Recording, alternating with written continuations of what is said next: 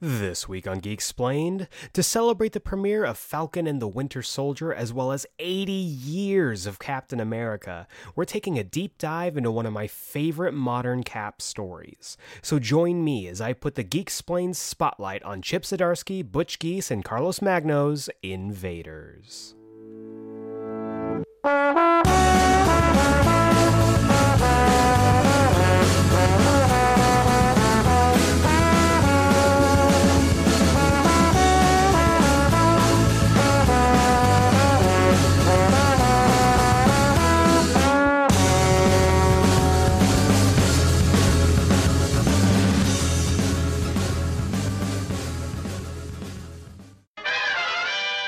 Welcome back to Geeksplained. I'm your host Eric Azana, and today's episode is the latest edition of our Geeksplained Spotlight series, where I put the Geeksplained spotlight on a specific comic, graphic novel, limited series, or whatever, and talk about why I love it so much. And this month, we're celebrating 80 years of Captain America. And to do that, I wanted to talk about a book that I don't think enough people are talking about.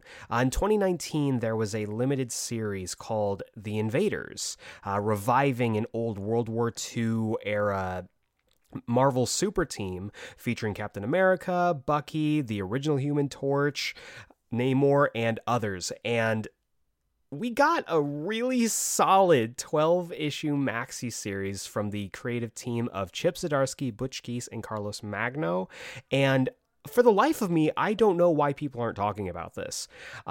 So that's what we're going to do for this week's episode. We're going to be talking about that book, why you should read it, and why it is an excellent choice to celebrate 80 years of Captain America stories. We also have our brand spanking new weekly review with a little bit of a Falcon and the Winter Soldier revamp. More on that later. And of course, we have this week's Comics Countdown. But before we get into all of that, let's check in with this week's news.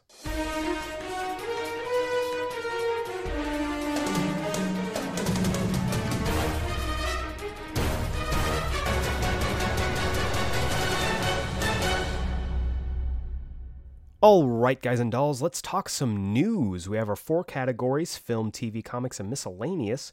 We're going to kick things off with miscellaneous news. One piece of video game news here. This past week, we had the Square Enix Presents showcase where they were basically showing off the things that they had cooking. Also, a big, I think, probably the thing that I was looking for the most was some Marvel's Avengers stuff. I have been struggling to really stick with this game, y'all. I'm trying my best, but this past week, to kind of coincide with the upgrade to PlayStation 5, as well as the release of the Hawkeye Future Imperfect DLC, Square Enix showed off some of the things you could unlock, showed off some of the improvements from the PS4 to PS5 version, and also gave us a look into what comes next for the game. Now, we've got different events and little things here and there, but the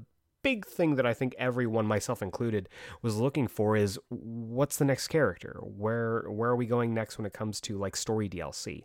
And they showed off a little teaser with the Black Panther. Black Panther is finally coming to Marvel's Avengers this summer, alongside a brand new story DLC entitled The War for Wakanda. So I'm really excited about this. We got a little voiceover from Ulysses Klaue, so we're going to be getting some stuff from him as well.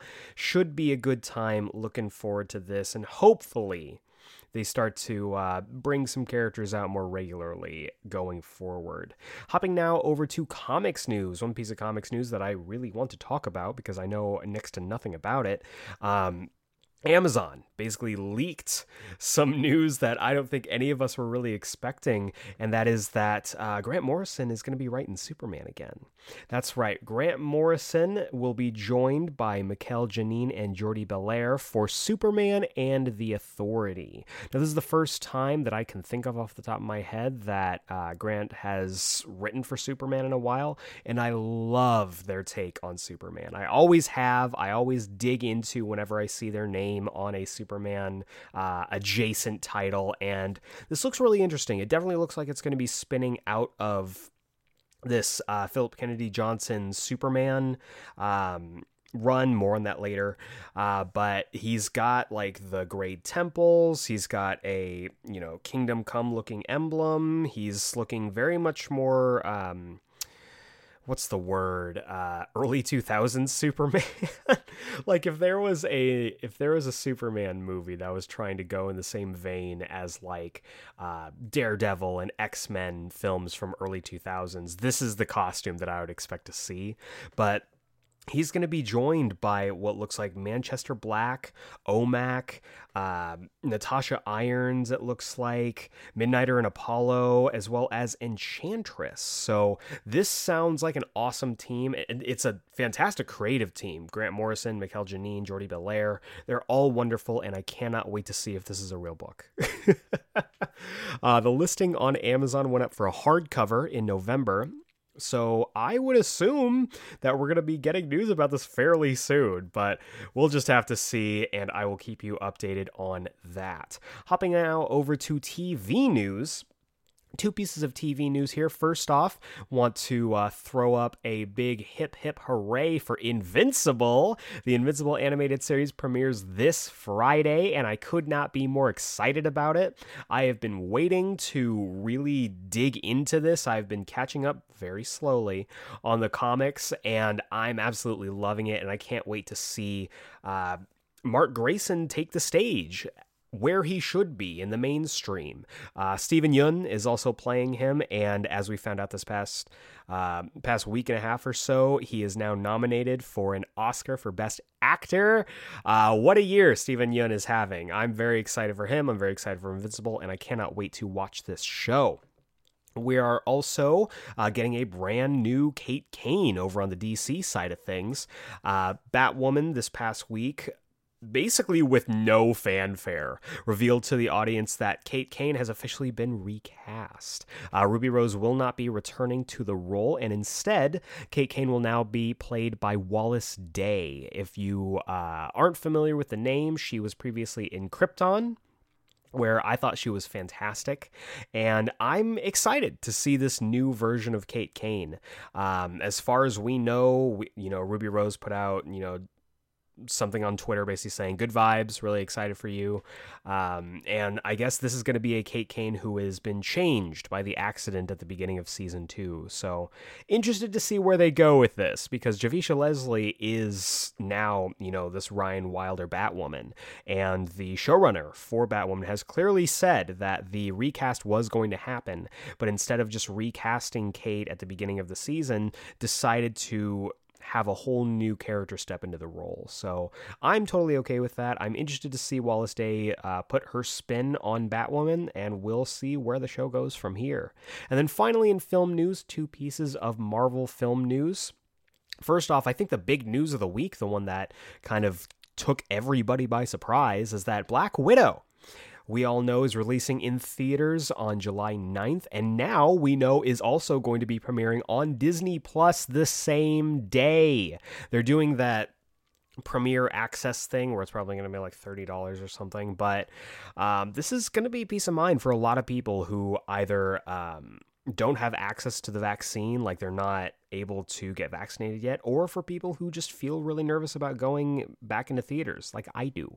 So this is really exciting. It's probably going to be the only DC or Disney Marvel film that does this, because as we also found out, Shang-Chi and the Legend of the Ten Rings has been delayed to September 3rd and is still being listed as in theaters only. So we can assume that this is going to be a one and done with Disney Plus and the theater releasing at the same time, but I still think that's great. We have been waiting for this Black Widow film for over a year at this point, so I'm excited to see where they go with this. I'm excited to finally watch this movie, and hopefully it doesn't suck. I know, Marvel kind of feels like Teflon at this point, especially with all the great stuff they've been doing with WandaVision and now Falcon and Winter Soldier. But I have been cautiously optimistic about this Black Widow film because I don't know exactly what they're trying to accomplish with it. So I'm still very excited to watch it. I will be probably watching it at home on July 9th, and we will just have to see what Black Widow brings to the table. But that is going to do it for the news segment for this week. And speaking of Marvel Comics, that is going to bring us right on over to the main event, the main course, the entree, if you will, of this week's episode, which is the latest Geeksplained spotlight on The Invaders.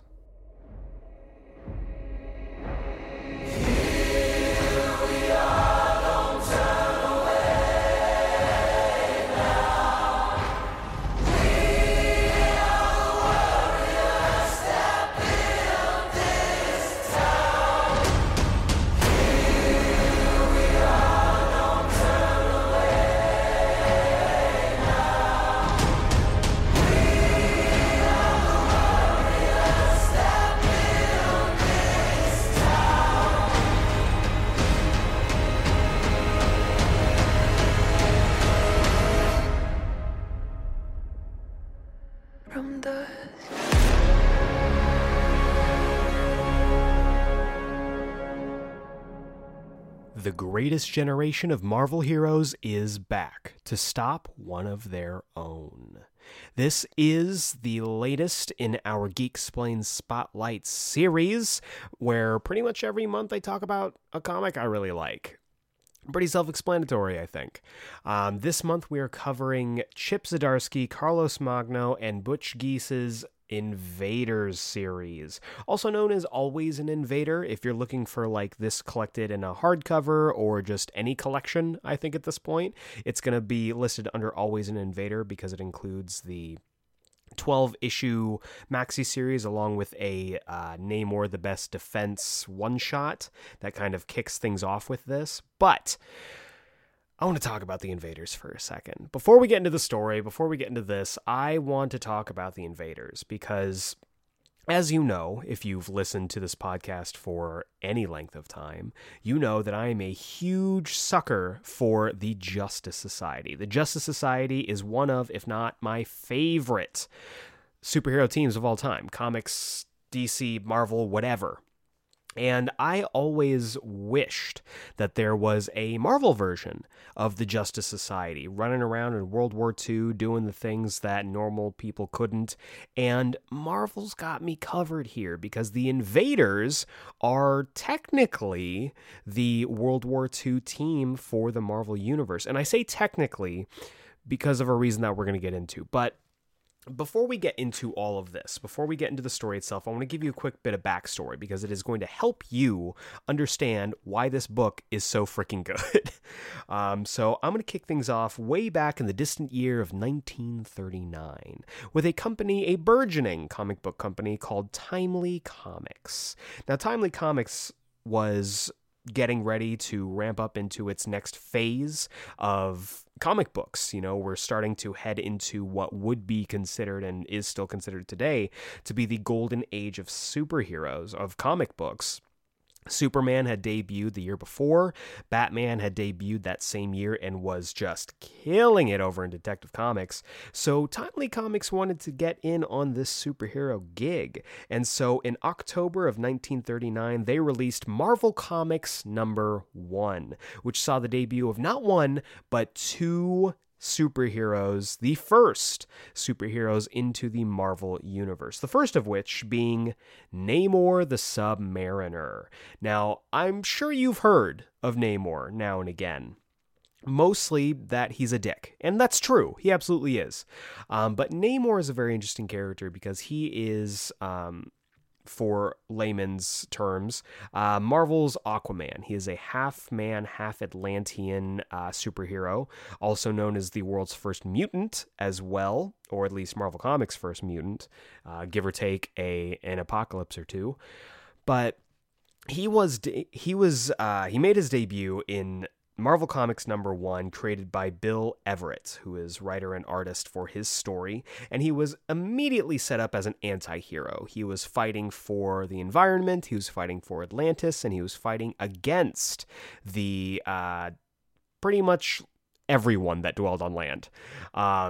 Most of his early stories would be him just like laying waste to different cities and different corporations and stuff like that for threatening the environment, threatening the oceans.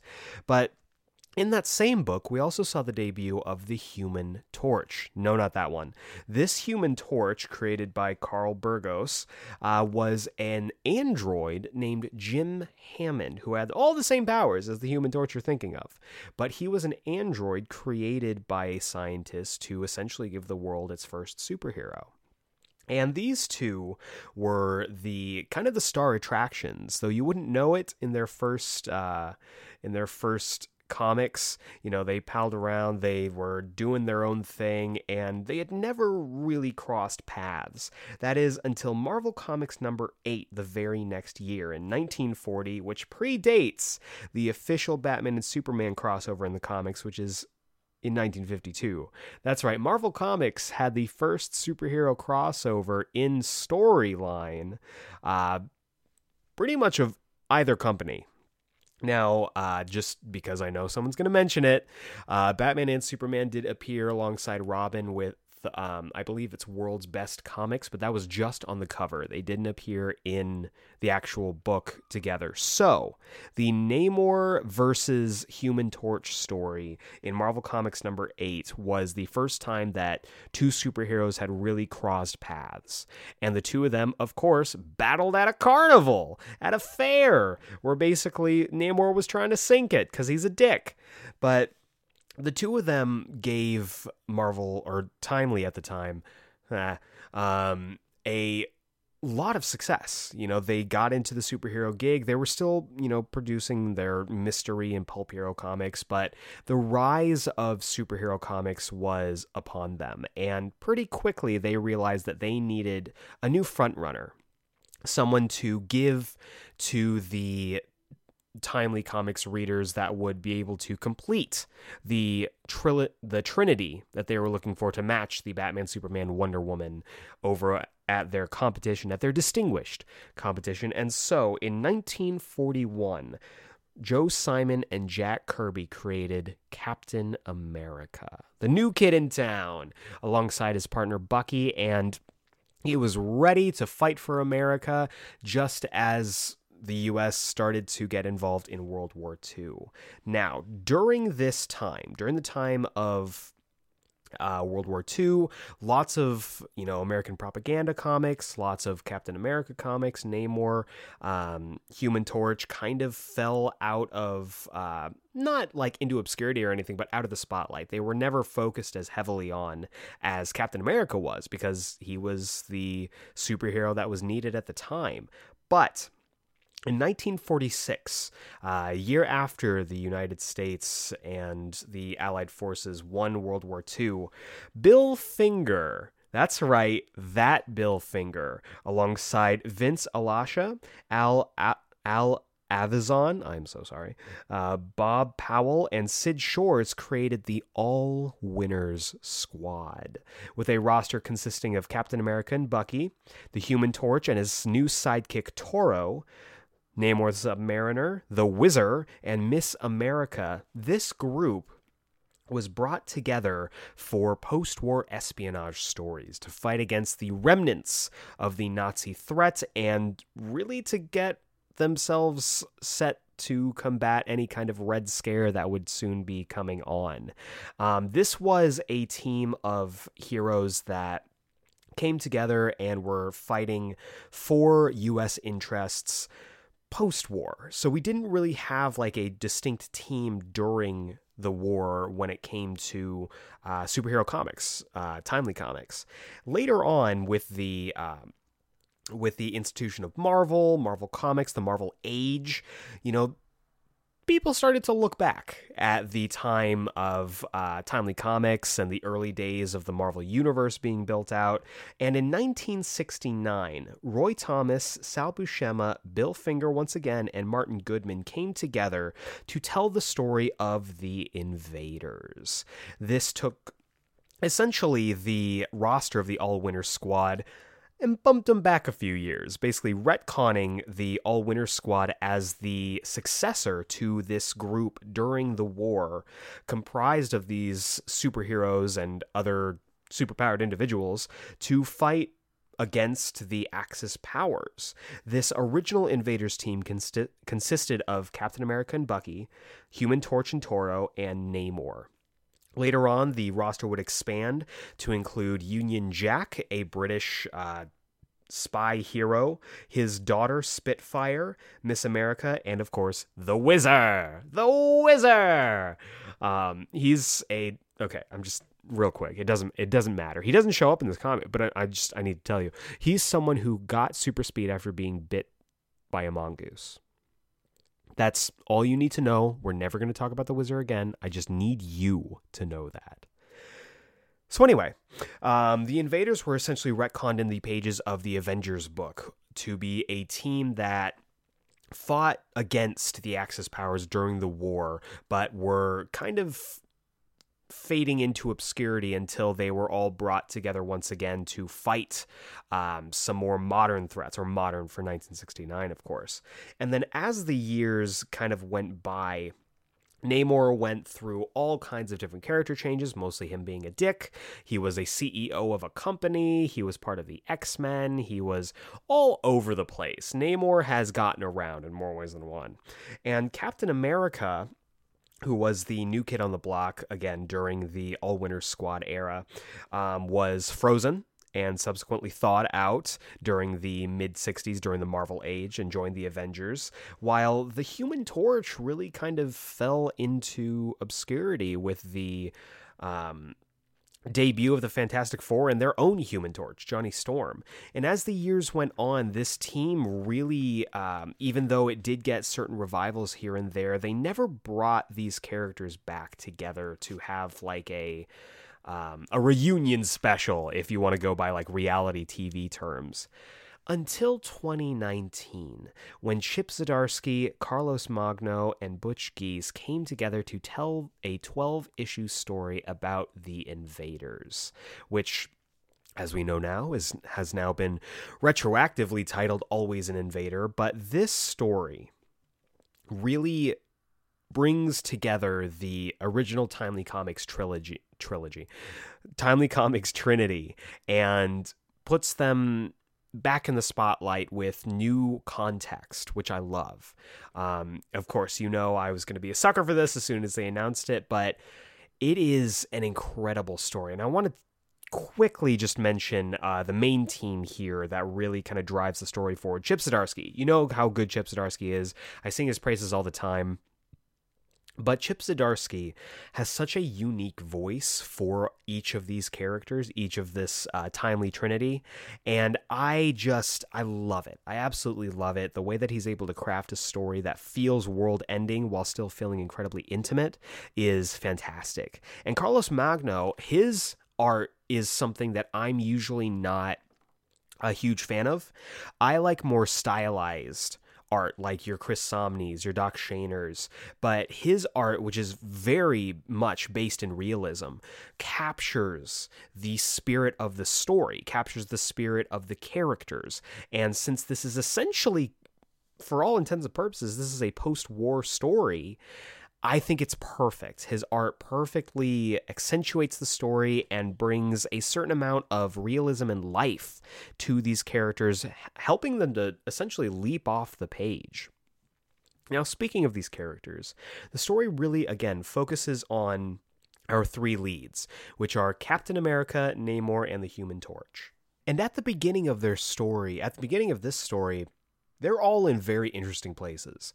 Captain America is basically fresh off of Secret Empire, where he's come back. He had to deal with all of the fallout of this Hydra Cap essentially wearing his face and trying to essentially taking over the US, and he finds himself back with the Avengers, but still finding himself out of place again.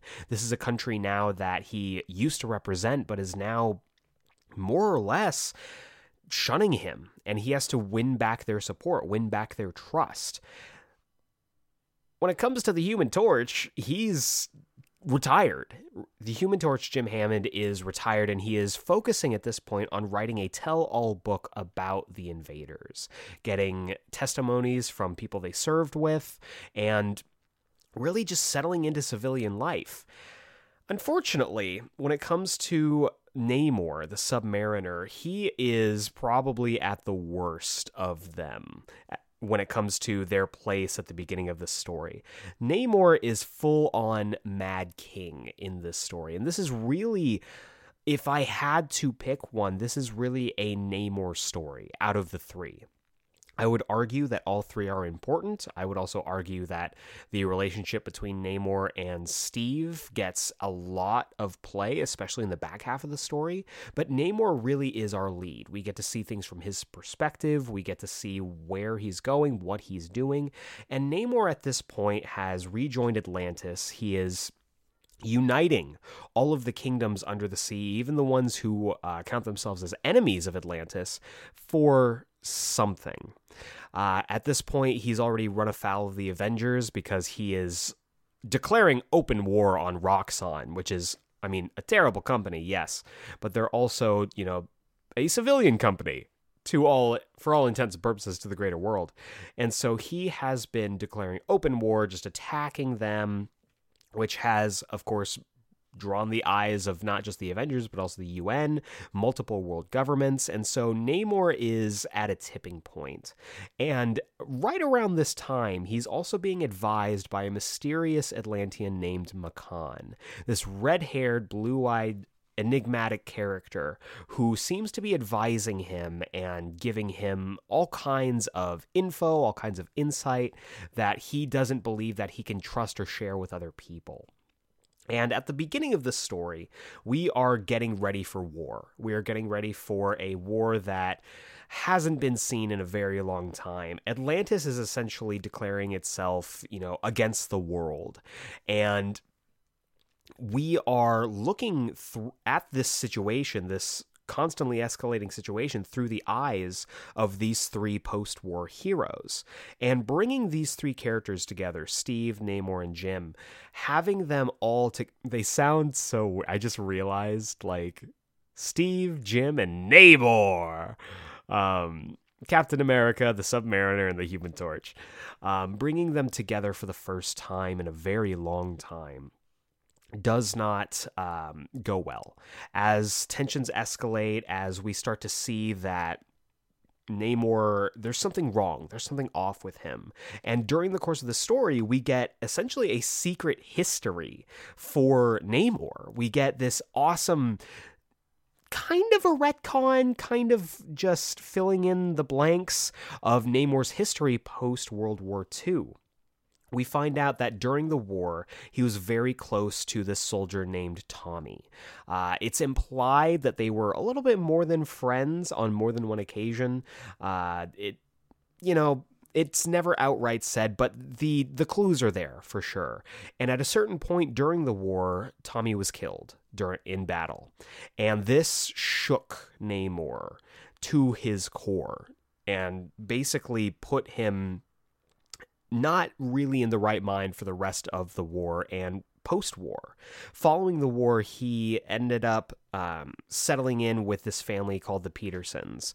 Randall Peterson was a soldier who served with him, his daughter Nay, who he named after Namor because Namor saved his life.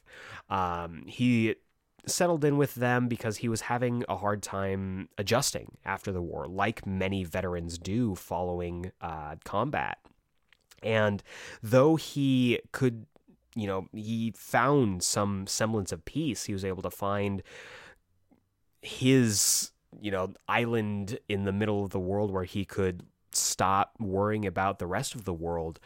He was unfortunately called back to Atlantis right around the time that the All-Star or the All-Winter Squad was being put together, and the Petersons didn't see him again.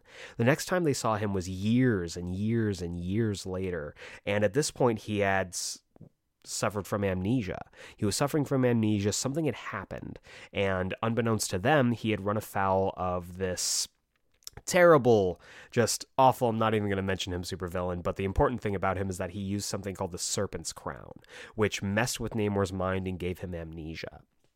And somehow, through this amnesia, through his mind being, in his memory being wiped, Namor found his way back to the Petersons and stayed with them. And at this point was helping to raise Nay's child, Roman, who was also named after Namor. Namor, Roman, backwards, yeah, you get it. So during this second lease on life that Namor received as his memory slowly trickled back to him, he was found by one Charles Xavier.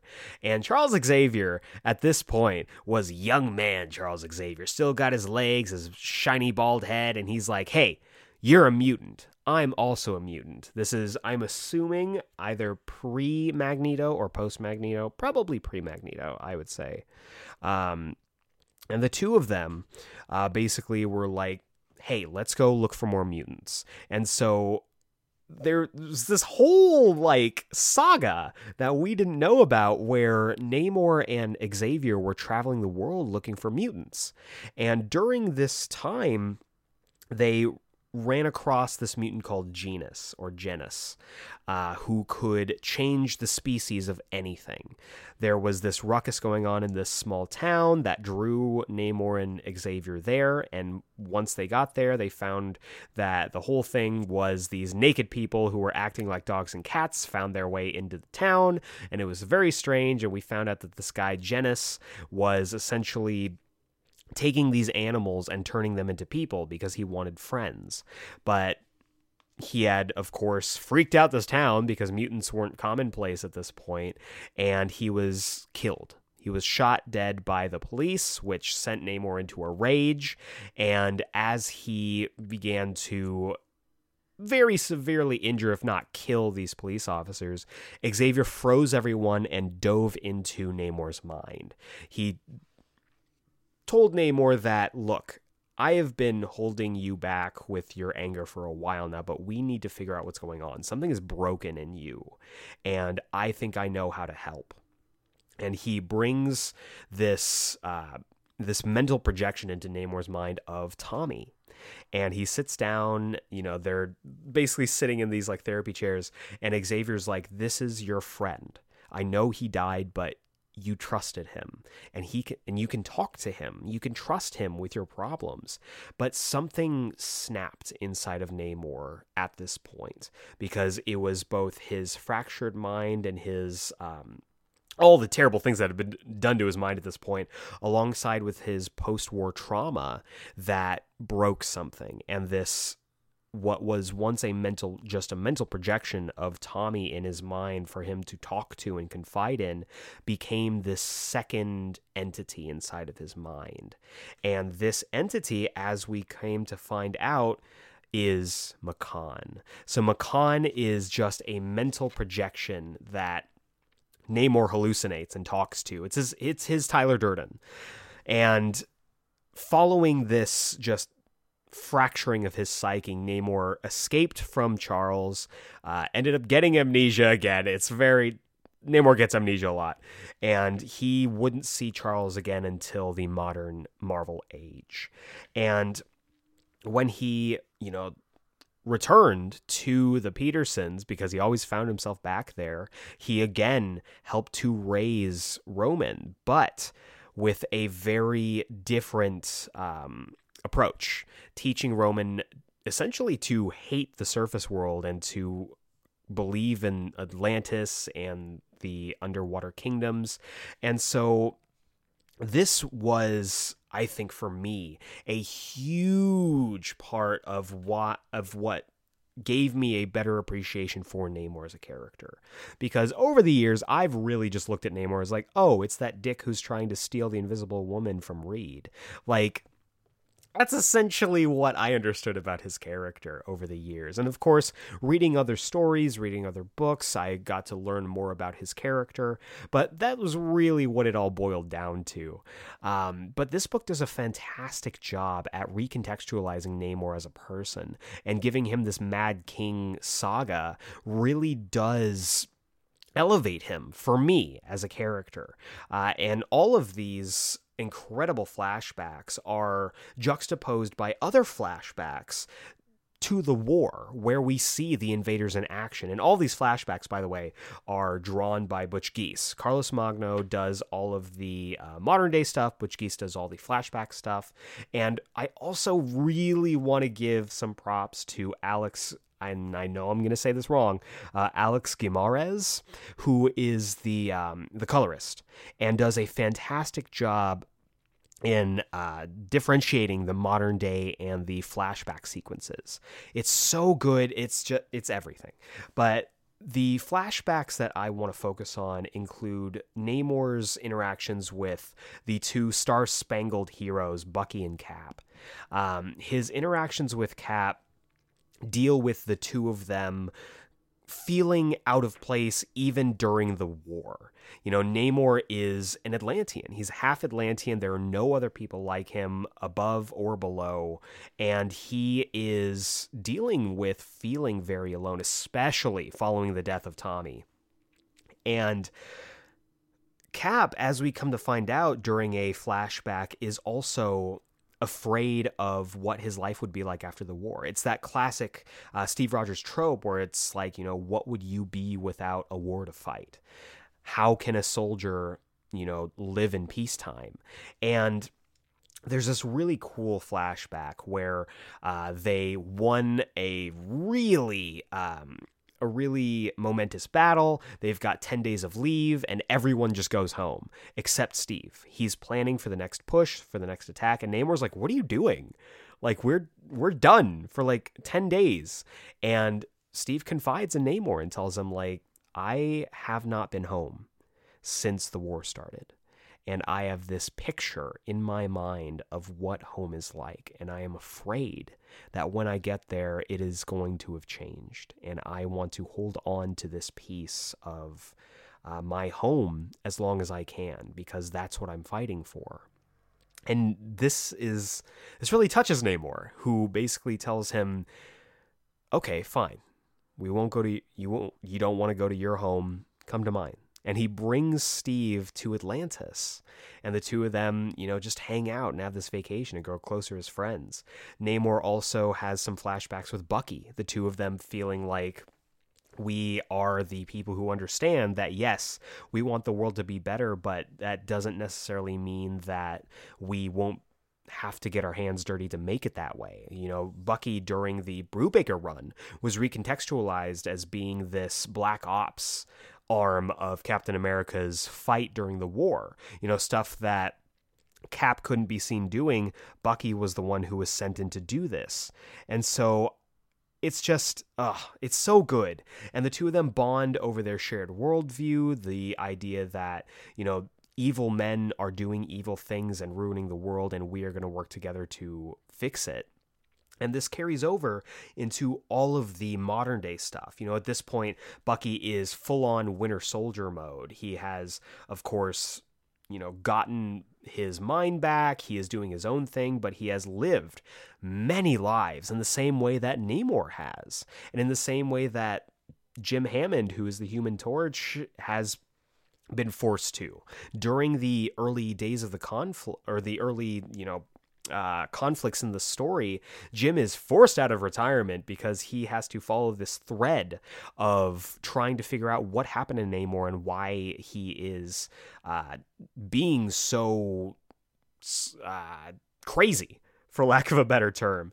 And as we come to find out, you know, Tommy McCann, this mental projection that has been given life, is essentially like forcing his way into Namor's business. There is a point of no return during this story where a staged missile strike is basically changes the whole landscape of this war that Namor is waging on the surface world, in more ways than one, because we come to find out that Namor has sent agents of Atlantis and had them infiltrate not just the UN, but also the US military, and they have developed a some kind of neurological agent, this kind of a gas that is able to change the species of people from human to Atlantean and vice versa. And you come to find out that this is because the body of Genis was recovered, thanks to the memories of Namor and the scheming of Makan, who has been acting through Namor over these years. And this, I guess, could explain some of his more crazy dealings over the years, and I think it works to a certain extent. You know, all these times where Namor has become somewhat out of character and done things that doesn't really match for him, that was Makan. We come to find out that Namor has no recollection of these moments when Makan takes over, and during this whole, like, end of Act 2, like, big bombastic thing happening, Namor beheads Jim. He's an android. He's okay. He'll live. But also stages this missile strike from the U.S. military on Atlantis so that Atlantis would have cause and public support to return fire. And so they sink a coastal town and use their neurological agent to turn all of the inhabitants into Atlanteans. Which is just crazy, man. It's wild just to read, to watch, see these changes, these people like suffering as their skin turns blue and they suddenly can't breathe air, they have to breathe water. And this group of people who are sunken in this town become called the Sunken. They are this group of people who are essentially taken in by Atlantis while at the same time trying to get support from the UN. And during all of this is firing up, Makan officially takes control of Namor. During the course of the story, Namor is starting to fight back against Makan, realizing you're making decisions for me, and that's not what we agreed on. And Makan takes control of Namor with the Serpent's Crown that he has acquired through his connections with Atlantis. We find that Roman has been raised again to hate the surface world and love Atlantis, and so Roman is this high-ranking military official who has infiltrated the military, helps to stage the missile attack, and then is turned into an Atlantean and basically made into Namor's heir. And using the Serpent Crown, Makan wipes Roman's mind clean and jumps in and takes over the body of Roman. So now Makan is Roman. And at the same time, Roxxon declares war on Atlantis. So all of these plates are spinning.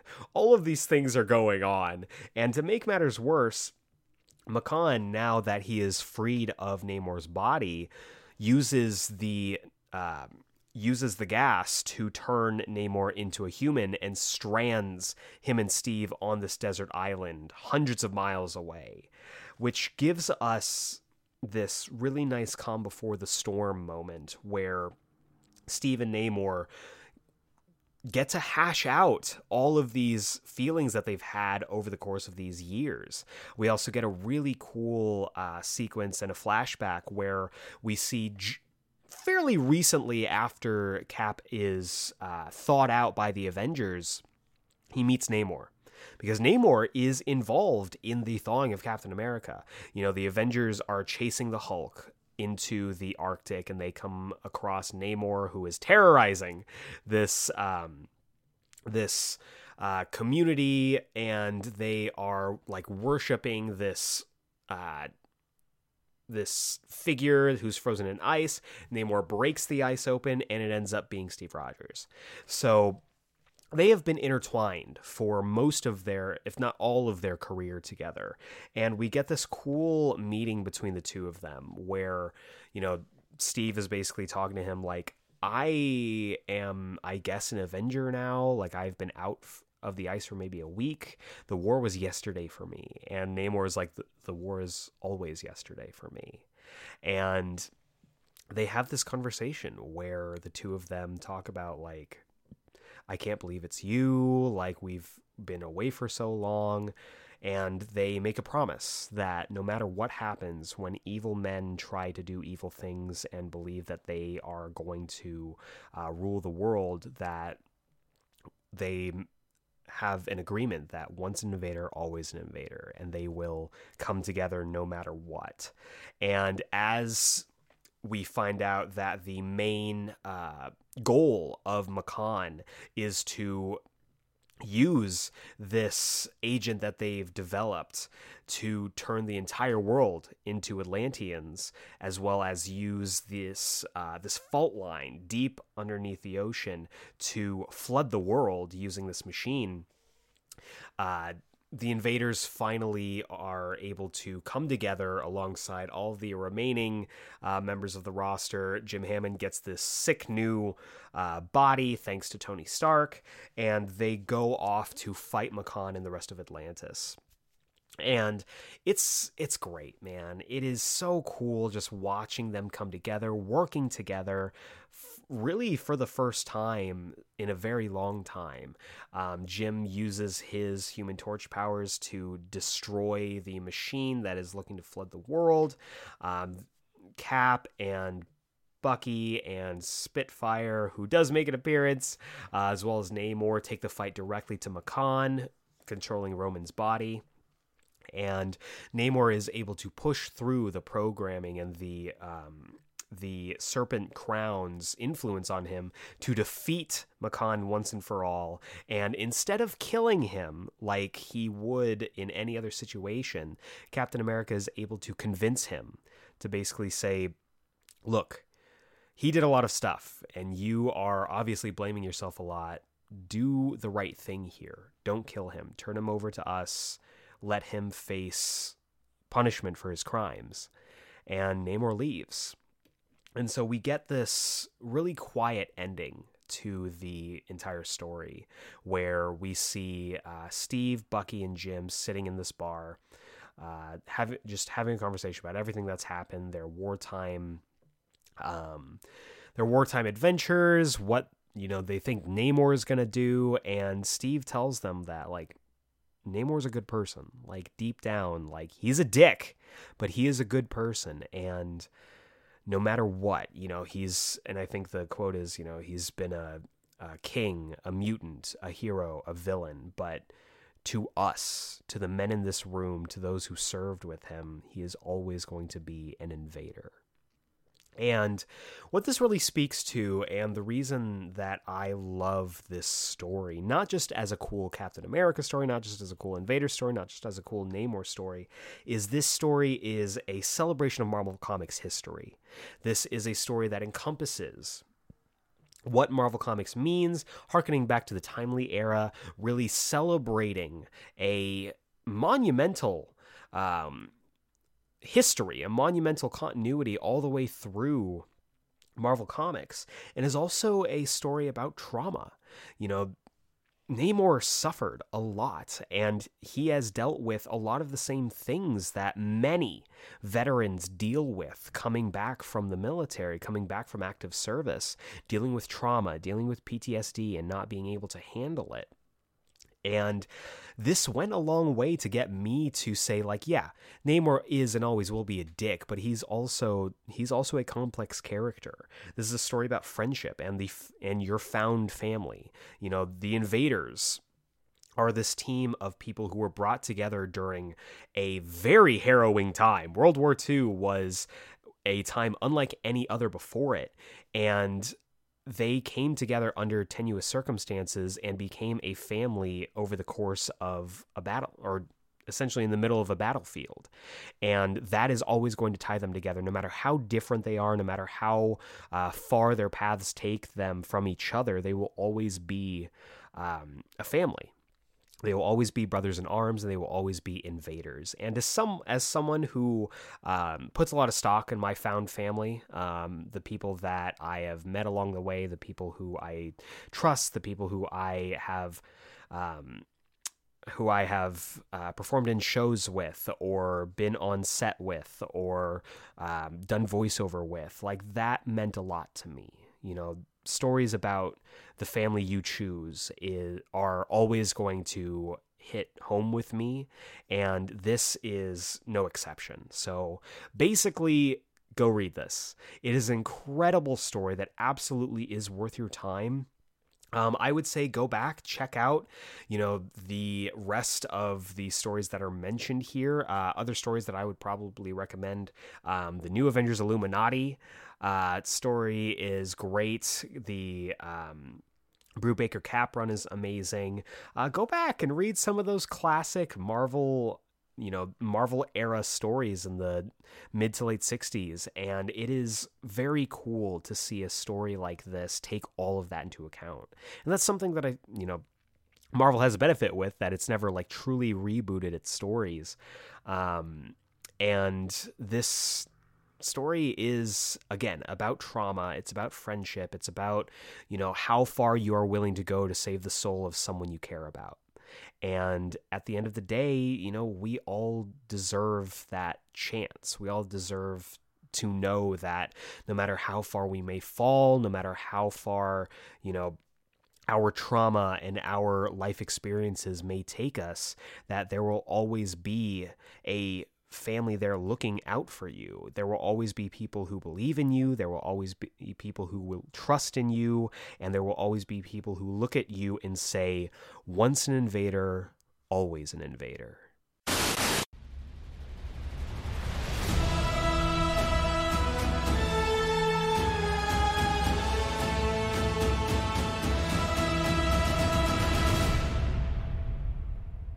It is now time for the weekly review. This is the segment of our show where I review something weekly, except this time it's a little bit different. The weekly review segment is going through a bit of a project rebirth, you might say, because this time we are kicking off our coverage of The Falcon and the Winter Soldier.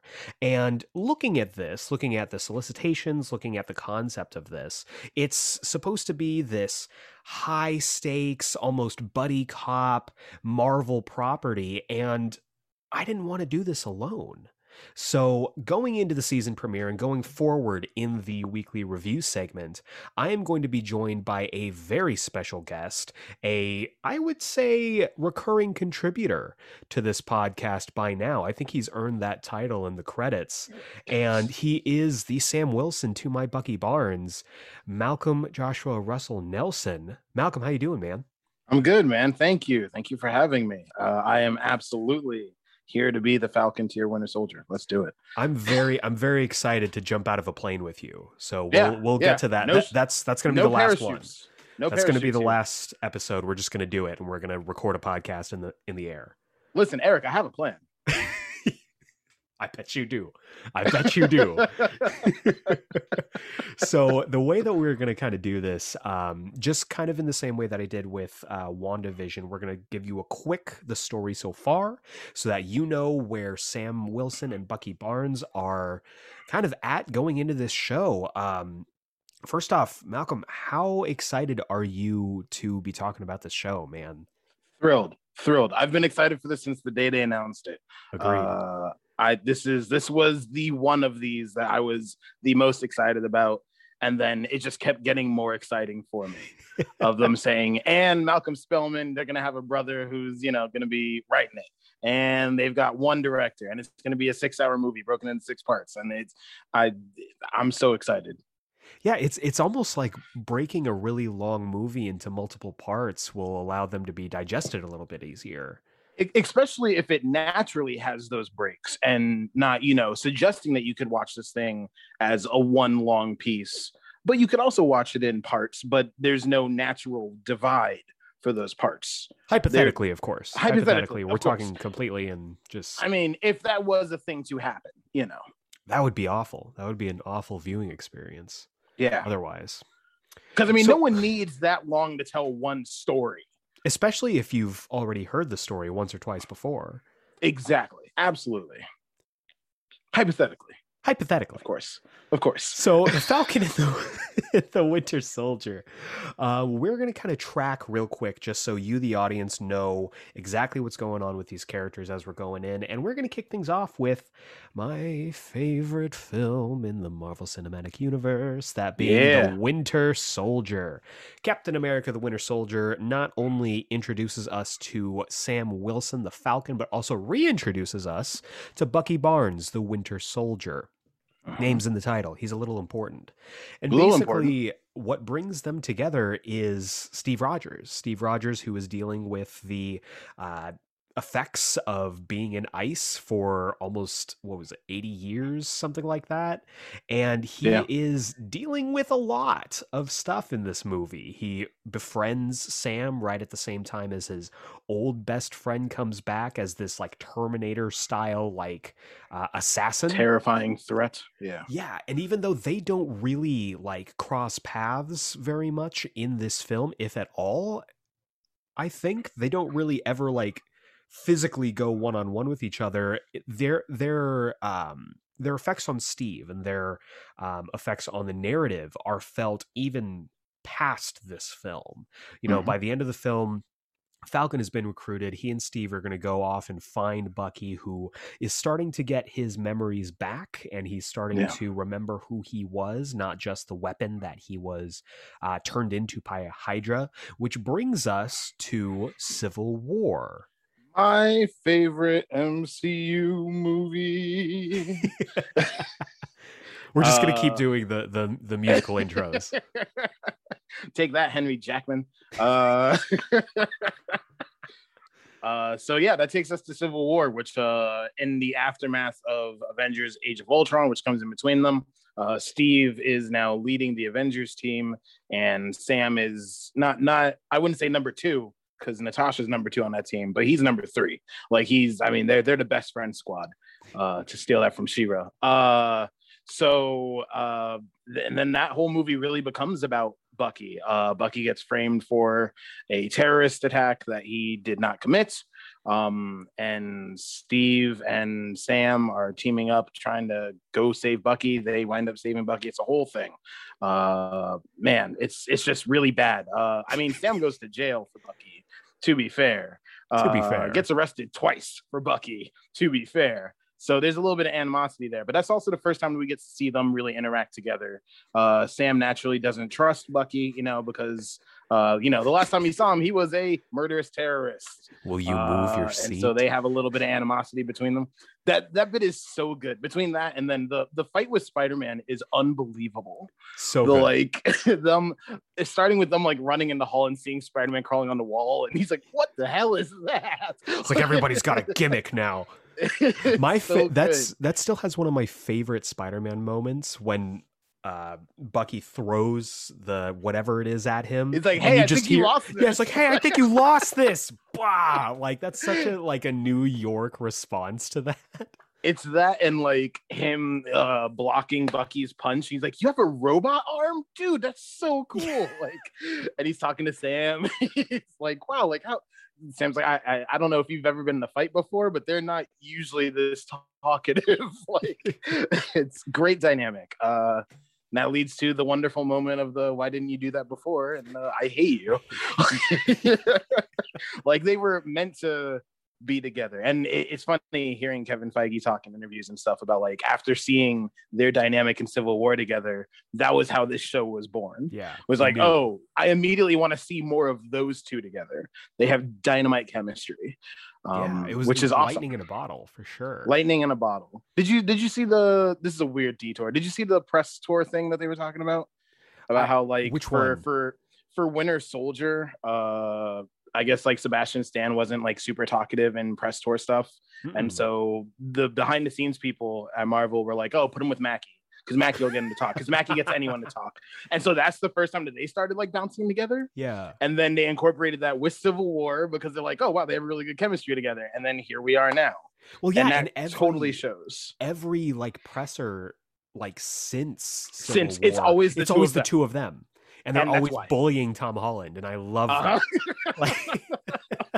Anthony Mackie's the weirdest bully in general. He is. And he's constantly bullying Tom Holland, and it's just like for no reason. And I kind of love it. But yeah, so that's Civil War. Yeah, which brings us a couple years down the line to Infinity War.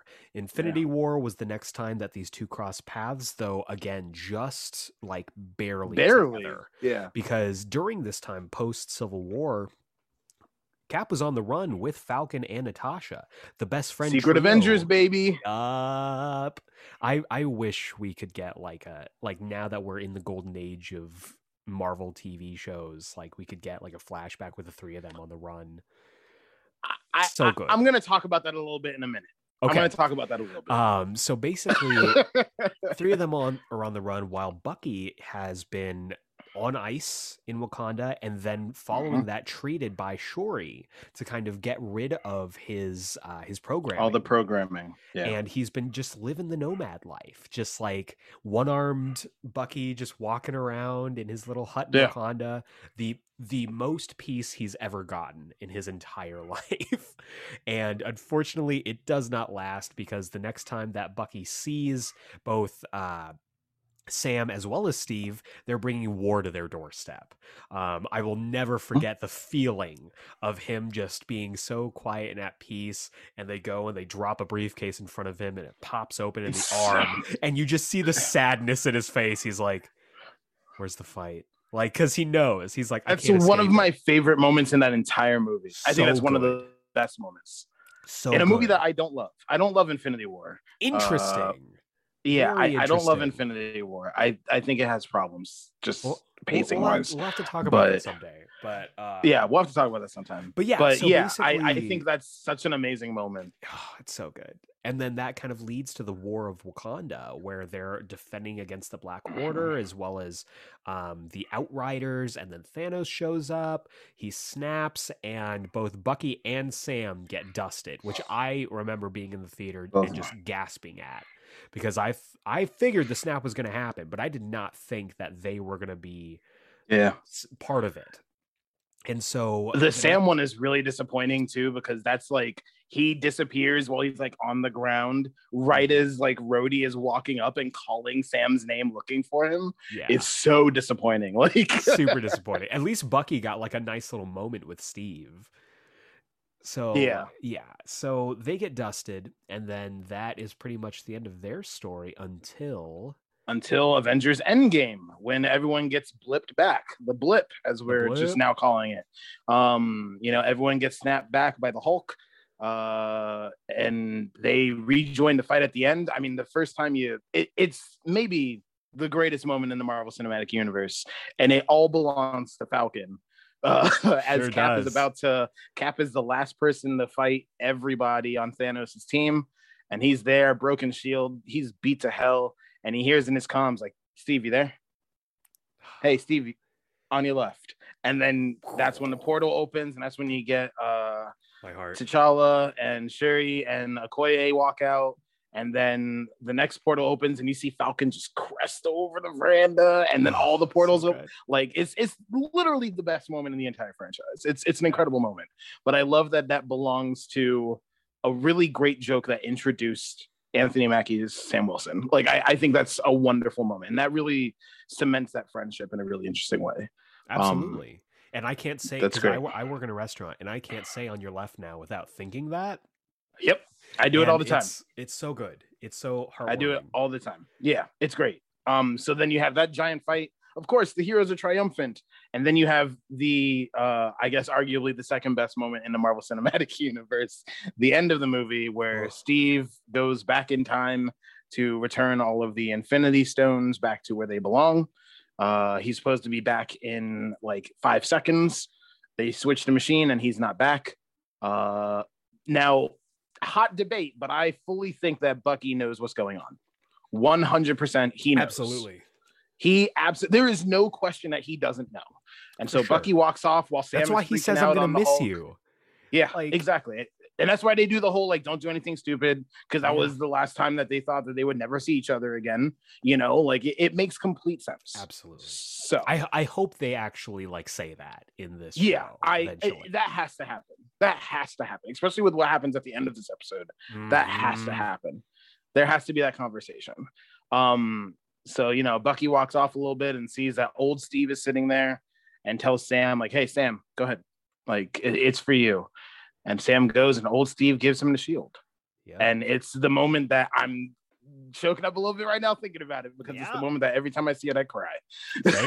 Same every single time. It's something I never thought I would see that in live action. I never thought I would see that. And it's beautiful. It's a beautiful ending for my favorite character of Steve Rogers. And it's a perfect beginning for Sam Wilson, who honestly, movie Sam Wilson earned it more than comic Sam Wilson. Earned it. And makes more sense. He did. Like, he makes more sense as Captain America. And I love, again, go back to the Tale of Two Captains episode. One of my favorites. In this feed. So you can just scroll right back up. You know, I love Sam Wilson. You love Sam Wilson's Cap. Like, he's a great Captain America. Absolutely. But movie Sam Wilson makes so much more sense because he was a soldier. He's, you know, military born. I mean, it just makes sense. And he seems like he's been trained, like, behind the scenes to be the next Cap. Like, Absolutely. It's almost like Steve trained him to take his place. Yeah, it makes a lot of sense. I think he says it in Civil War. He's like, I do what he does. What he does, just slower. Just slower, yeah. Like, that's in Winter Soldier, yeah. Yes. Yeah. It's great, you know? Yeah, and their whole, like, it feels earned, it feels right, and that sets up the idea that we are going to get a new Captain America. I mean, Marvel was real coy when they announced Falcon and the Winter Soldier with a bogus logo that showed both of their logos before Endgame, and then they drop Endgame and they say, just kidding, here's the real logo that shows the new shield, the whole thing. But still called Falcon Winter Soldier. And that was very telling and that was a very telling thing. Because as we come to find out in this episode, all is not as we thought it would be post Endgame. So let's just dive into the episode, man. So it kind of kicks off in this really quiet and somber moment where oh my God, Sam is like packing up some stuff. He's, you know, putting on a suit. He packs up the shield. Correction, Sam is ironing his shirt to put on. And I love, there is, as a black man, 100%, only a black man would iron his shirt before he puts it on to go out the damn door. My God, I have done that exact thing for church so many times in my life. It's not even funny. Like, so I saw that and I was like, they got this right. They got this right. So forgive me. So he irons his shirt, he puts it on, puts the suit on, packs up the shield, and goes out. And then we cut to, I thought, a fantastic sequence. Maybe one of the best action sequences in the MCU. Absolutely. One of the best involving Sam Wilson. Especially involving Sam, yeah. Rocking a new suit, which I love. I love that it. design. It's the best suit he's got. It's so good. Had. It's a nice tribute to the comic suit, to the specific, like, the white with red trim comic suit that he had in like Brubaker era. It's no green and gold deep V, but I'll take it for now. I want to see it though. I want to see it. I want to see that beak nose. Like, he is going out. He is doing his thing. Also, the wings have gotten a revamp. They're more feathery looking. I love this design. Perfect. Pitch perfect. It's beautiful design. It's awesome. He's going after basically this hijacked plane, and who is on the plane? It's Batroc the Leaper. My mind was blown. I was like, no way did they get Batroc. When they said, because I found out like last summer, I was like, it leaked or something that like Batroc's coming back. I was like, okay, when's he gonna come back? That's awesome. And they pop him right in the first episode, and I'm like, oh my God. Though the first episode has like 3 cameos that I was not expecting. Sure. So Batroc, I will say I was a little disappointed, like when, you know, Sam busts in, he's like fighting, knocks him out first. Yeah, he gets him. Everybody's like jumping out, and I was really sad because they had a pitch perfect moment for him as he's like getting out in his little suit to like look at Sam and just go, leap, and just leap out of the plane, because that's what he does. He leaps out of the plane. But he did the smile like he was thinking it. I'll take that. He was clearly thinking, like when he put the helmet on right before he closed the visor, he gives him like the smile, like the you know it and I know it. Here we go. But yeah, such a great sequence. And I want to point something out here, and I'm sure you clocked it too. Sam's getting a little bit of help. Sam's got a buddy, and this buddy goes by the name Torres. And I am waiting for them to say Joaquin Torres. No, it is. Yeah, he is credited as Joaquin Torres. Is he? Okay, good. So because I had no idea that character was going to be in this. I didn't either. And he's my favorite in the whole episode. I love Joaquin. He was great. I love him. They never referred to him as Joaquin, only as Torres. Yeah. So I got worried that they were doing that like phase 1 Marvel thing where they're like, oh, we're going to tease it, but we're never going to say it. Right. But that's at the end of the show, he'll be like, hey, what's your first name? And they're like, Joaquin. And he'll be like, ah. No, they're going to be like, hey, what's your first name? He's going to be like, Falcon. And then the credits roll. But no, and for those of you who aren't aware, again, Joaquin Torres is the second Falcon. He is the one, the all-new Falcon. The all-new Falcon. Again, go back in the archives. We talk about him during our Tale of Two Captains. He is Falcon while Sam is Captain America. So I love that they brought him in for this. And this guy is whoever's playing him. This Danny Ramirez guy is perfect. Yeah. Like I thought he was great. Like just perfect casting for this guy. I've never seen this dude before, but I love him. Version of this character for this version of Sam. Mm-hmm. Like absolutely. In the comics, makes complete military kid. Yep. Like makes complete sense. Absolutely. Because like in the comics, like the version we got for him is perfect for the comics version of Sam. And here they did the exact same thing, recontextualizing him to fit the narrative. And I love that. Yeah. And now he's borderline like, gonna call Sam on the hotline. Like, and we just took it to the hotline, man. What's the quote? What's the quote again from the? It's like call the hotline. Yeah, take it to the hotline. Take it to the hotline. Yeah, take it to the hotline. He took it to the hotline. He did. I love it. He did multiple times. Multiple times. I love it. But yeah, so we get to see Batroc again. We get to see new Joaquin Torres, and then we get a very interesting sequence where Sam's at the Smithsonian and he's giving a press conference, and maybe I'm silly for thinking this, I'm like, okay, this is his coming out party. This is where he announces he's going to be Captain America. This is where we're going to see it, and it's not what happens. He gives I was expecting what happened. I was expecting this. Tell us about it. Tell me what you were thinking. I was going into this knowing about who shows up at the end, like knowing that character is going to be in the show. I was like, okay, the whole thing is going to be Sam giving up the shield and then realizing that it truly is his right. Yeah. He because and there's after that ceremony, there's a great scene with Rhodey, who's another guest appearance. Awesome, like Rhodey. Love that. And there's a great scene with Rhodey and Sam standing in the exhibit talking, and Rhodey's like, listen, why didn't you take up the mantle? And Sam says, when Steve first told me, he asked me how it felt, and I said it felt like it belonged to somebody else, and that somebody else is Steve. Like we don't need this right now. Like this is his. Like I'm not the person to take it up. And I think the whole journey of this and him specifically working with Bucky is to get him to the point where by the end of this, he will be Captain America. Like he will realize that he is exactly what is needed to be Captain America. This is his trial by fire. This is denial of the call for writer folk. This is a classic trope. Like, so I fully expected that was what the show was going to be. I think I just expected it to take longer. Like, I guess I expected him to like have it for a little bit and then it kind of the government take it from him rather than him kind of giving it up. I get you. Yeah. But yeah, I think like you said, for all the reasons you already stated, like it makes perfect sense. And it's such a dick government move to be like, yeah, just give up the shield, put it in the exhibit. Just put it in an exhibit. That's where it'll stay. Psych. As soon as that guy said to Sam, like, hey, thanks for coming forward with this shield, it was the right thing to do. I was like, he's a racist. He's a racist. Yes, he was like, it's the right thing to do, boy. Like, you could hear it at the end of his sentence. That gives it makes sense that he's the one at the end giving the press conference. Yeah, of makes course. Complete sense. Some Smithsonian goon. Like, what the hell? And I know that they already named him probably, but I'm like, Del Rusk, you son of a bitch. Ooh. but who knows? That's interesting. We already know that theories aren't going to be as wild, but we'll see. We'll see. But But This is then the we get aerospace to, engineer. That's who he is. you mean Adam Brashear? Still makes me so mad. Check out On the Subject podcast for what that references to. So mad.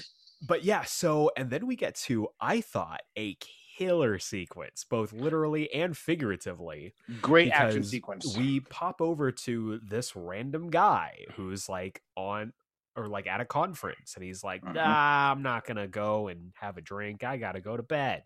In some bougie, like, foreign hotel. We don't know where this is. We don't know when this is.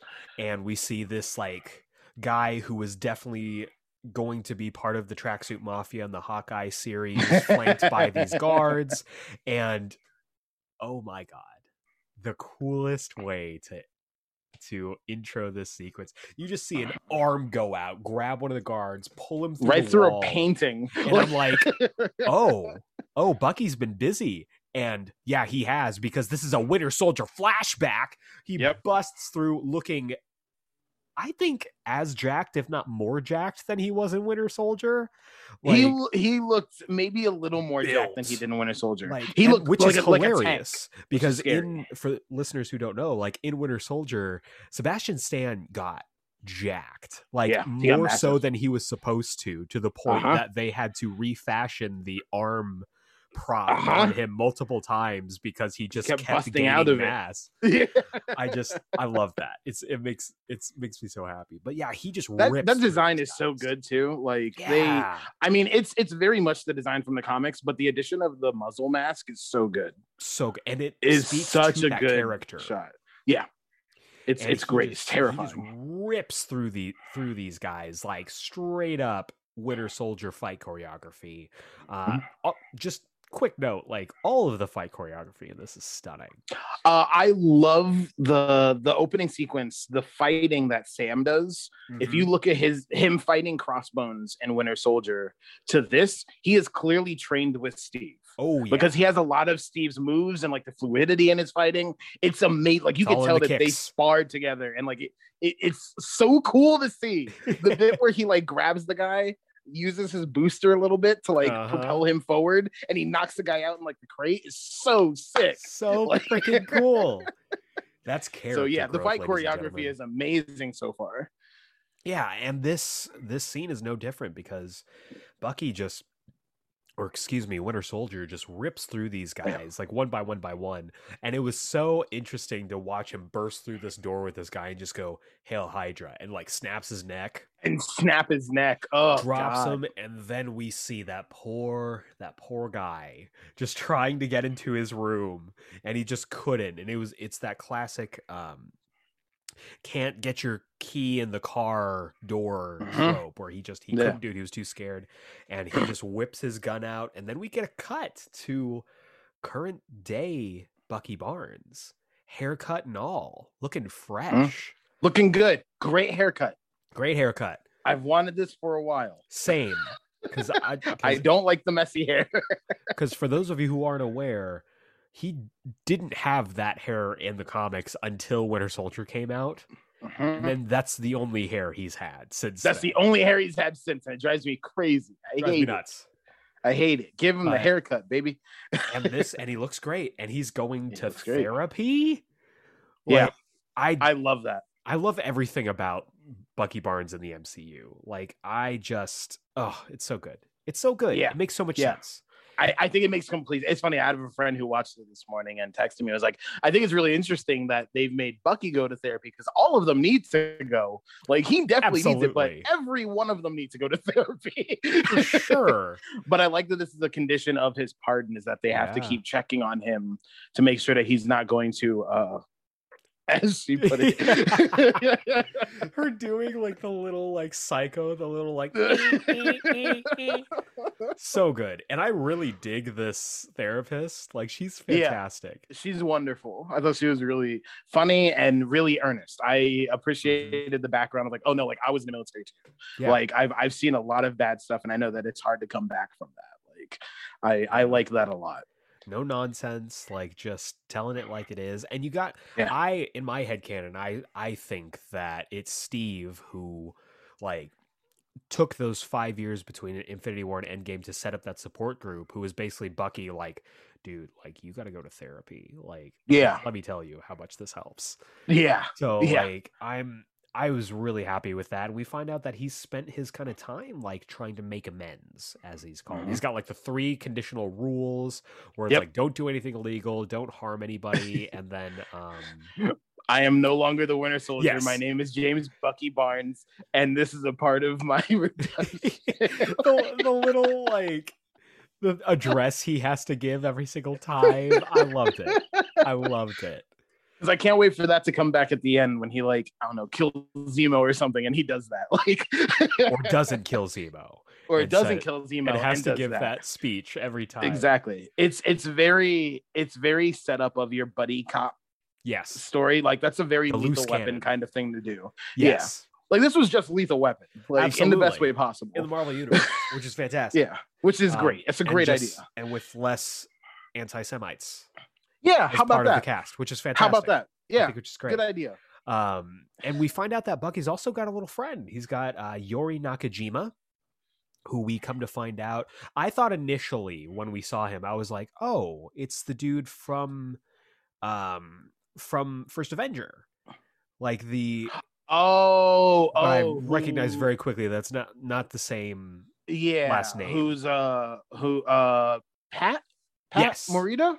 Pat right? Morita, yes. Yeah, whose descendant is the principal at Peter Parker's school. Love that. Still love that. And they've made that clear that it's the descendant because it's played by the same actor, which is really funny. So good. Yeah, I just thought it was maybe like an old war buddy. And I was like, that's so cool. Like he did what Steve did. Like he found an old war friend. Because he was talking about like nobody makes it past 90. And I'm like, okay, so he's talking about all of his friends. But then we find out this is the dad of the guy that he killed. And that broke me. I was like, oh no. So I love the friendship with the old man. The old man like setting him up on the date with the waitress at the place was really nice. And then Bucky just completely collapsing during that date. Like the best awkward date. Like this is the same level as like when Zuko tries to go on that date and in book 3 that was exactly what it was like. 1-to-1. So good. That was exactly what it was like. But yeah, and then he gets weighed down and he just he's gonna go confess. And I'm like clenched, like watching this. I'm like, oh no. Yeah. But it's great. Do it. Oh man. Yeah. Just that hit. Hard to watch. Yeah. Yeah. I love that he has his little book of people that he has to make amends to, which is a nice mirror again to Steve and his little book of things to catch up on. Yeah. You know, like it's all tied together very nicely. And you can tell they care. Like you even mentioned putting this together. Yeah. You could tell that there's a lot of care putting this in together. You mentioned earlier, like, it'd be cool to think like, Steve told Bucky like, hey, go to therapy because Steve had the support group, but where did he get that from? He got that from Sam. Yeah. Because he spent that 5 years in the blip living like Sam was when he met Sam. All 3 of them are so tied together. It's like a circle. And I think that's so interesting. It's like, exactly like a shield. Like they're the 3 different colors of the shield. I think we just broke this wide open, guys. That's it. We just broke that. That's it. We can just cut it here. That's it. Thank you for joining us. Yeah, thanks for joining us. But we still got like half an episode left to talk about. Yeah, and, Sam and his family. Yeah, Sam goes home. Sam goes down home to Louisiana. He talked to his sister. He's Uncle Sam. He's Uncle Sam, which I love. I love that. That's so pretty good. So good. That's just very easy, but very good writing. Yeah. And you kind of get this feeling like, getting that family dynamic, which again, charisma for days. Anthony Mackie can like sell anything, but I loved like his sister and I loved her kids. I loved it. Yeah. Really felt like Adepero Odoye. Yeah. She's amazing. Like she was so good as a sister. I love it. Yeah, and it felt like legit, like he was coming home to people, like somebody who shipped out with the military, and he was coming home for the first time in a while, and like I loved that. I love the dynamic. They're also like they're trying to fix up this boat, and they're trying to. It's the family boat. It's the family boat. It's the family business, and she is ready to sell, and he's not. which is a hard family thing. I really appreciated the family aspect of this for Sam. It gives him a lot of depth. For sure. I mean, the highs and lows of it. He seems like a cool uncle, but at the same time, like, they go to the bank. He convinces his sister, like, hey, let's go to the bank. Let's talk to them. We could get a loan for this. Like, we can keep the ship. We can keep the business. We keep the house. Like, let's do this. And they go, and, he has a nice rapport with the bank teller. This guy made my skin crawl. I'm sorry. The guy's the worst. He's a creep. And, but Mackie's trying, Sam's trying to play it, like, hey, it's crazy being an Avenger, it's a lot like running a family business, which is what this is, like Sam did all the research and the stuff. The way that he transitioned and they get that, denied. I was like, ace transition. I love that. Because I've been in those meetings. Same. I've been there. Where you're trying to, like, get your point across. I loved that. Yeah. And then they ultimately, like, they get denied the loan. And it's heartbreaking. And, like, it makes... Yeah. Like, logistically, like, on paper, it makes sense. Like, all these people, 5 years, like, they have no income, like the blip, and like all these people are just showing up wanting money. Like, I get it. Yeah. But it makes complete sense. And I love that we got to see a look at that again. I love every time they keep showing us a look at ramifications of the blip. One of the best parts of WandaVision was that opening scene with Monica. From them to go from Far From Home, where it's played for like comedy and laughs and like, oh man, the puny kid grew up to be hot, like that's really weird, to now here we are, and oh god, like now it's a horror thing, and now it's a financial thing of like, well, finances must be a mess right now, like the market has a mess. Oh yeah, because now there's 3.5 billion people to pay for again. Yeah. It's not wild. Great. So I don't know. I love it. Not great, but yeah, great intro look to that stuff. I love it. Yeah. And then we round things out with, them trying to figure out what they're going to do next when a little announcement comes on. They flip on the TV, and I'm just going to call him Del Rusk for right now, is making this whole like presser on the steps of some government building, where he's just like, times are hard, and though we've got, people protecting the world, we need someone who's looking out for America. And immediately I'm just like, red flag number one. Or I guess that would be number two after the you've done the right thing. So the red flag number two. And he's like, so I am proud to introduce the new Captain America. And I'm like, red flag 3. You're done here. Like, this is, and out steps John Walker, U.S. agent, shield in hand, and he has the audacity to wink at the camera. I was say the camera pull in on him, and he gives the wink. I died. Oh baby, I died. I'm like, I love it. I'm so ready for John Walker to be the worst person. Like, I'm ready. And it's going to be incredible. John Walker is such an interesting character for them to do stuff with right now. Absolutely. He is, especially given the political climate that we've had the last 4 years. He is the perfect person to see in live action, because he is very much a Captain America of the last regime. He is very, very fitting for that. John Walker is a problematic character. I think he's super interesting. But he's problematic, is he a great villain? All the right reasons. Like, he's problematic for the stuff he believes in, the stuff he represents, the way that he doles out his, his version of justice. Like, it is going to be great to see him run up against Sam and Bucky. I'm very, very excited. So that kind of wraps up, the first debut episode of Falcon and the Winter Soldier. Any final thoughts on the show? I love that this was big action at the beginning, and then just a lot of like character development and setup. So one of my biggest problems with the MCU is that there's a lot of potential to tell more stories within these movies, and I would love for there to be like a comic that told like stories, so that you get a little more of the characters and stuff. I've been saying it since Endgame came out. Like, give me a comic that takes place in that 5-year gap. showing like, oh, here's the Avengers trying to hold it together. Here's the Avengers falling apart. Here's Hawkeye becoming Ronin. You could have Hawkeye go to start the Thunderbolts as a vengeance team, and then the Thunderbolts fall apart, and then he becomes Ronin. Like, you could do all these things. This felt like the exact kind of comic that I want, where it is like here, it felt like a perfect first issue of like, you know, where we got the big action scene to hook people in, and then it's just a lot of dramatic setup to set the table, get you in the story. And it's the most character that both of those characters have gotten since both the leads have gotten since their debuts, like at all. Like this was incredible. I thought it was a great first episode. Not what I expected. Same. I was not expecting them to go, because I mean, we watched all the trailers, all those kick-ass trailers. And trailers. It promised a lot of bombast. Times. Agreed. Same. Yeah. And it promised a lot of like high octane action, which granted you do get at the beginning, but for them to kind of take a step back and, like you said, give them like that room to like breathe, I loved it. Absolutely had a great time with it. And I'm really excited to see where the characters go from here.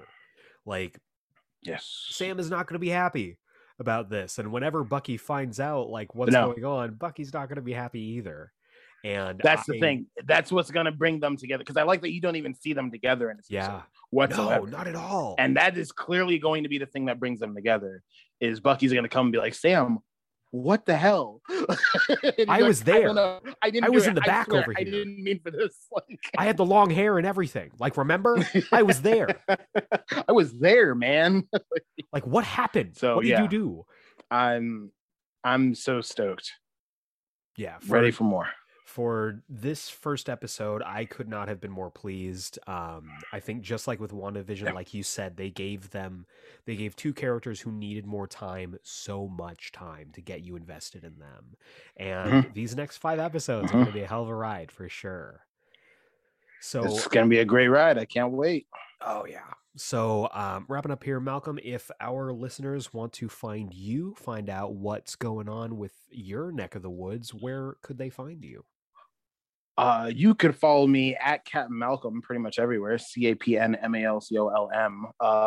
If you like my voice and you want to hear my opinion on movies, and if I may plug another show on this show, please do. I am one of a triumvirate in podcasting with my brothers Zach and Logan. We do the On the Subject podcast. We are on the subject of whatever. It's always movie stuff. By the time you hear this, we might have be about to record a Snyder Cut episode, because since I watched it, I'm going to try and make them watch it, because it's an interesting.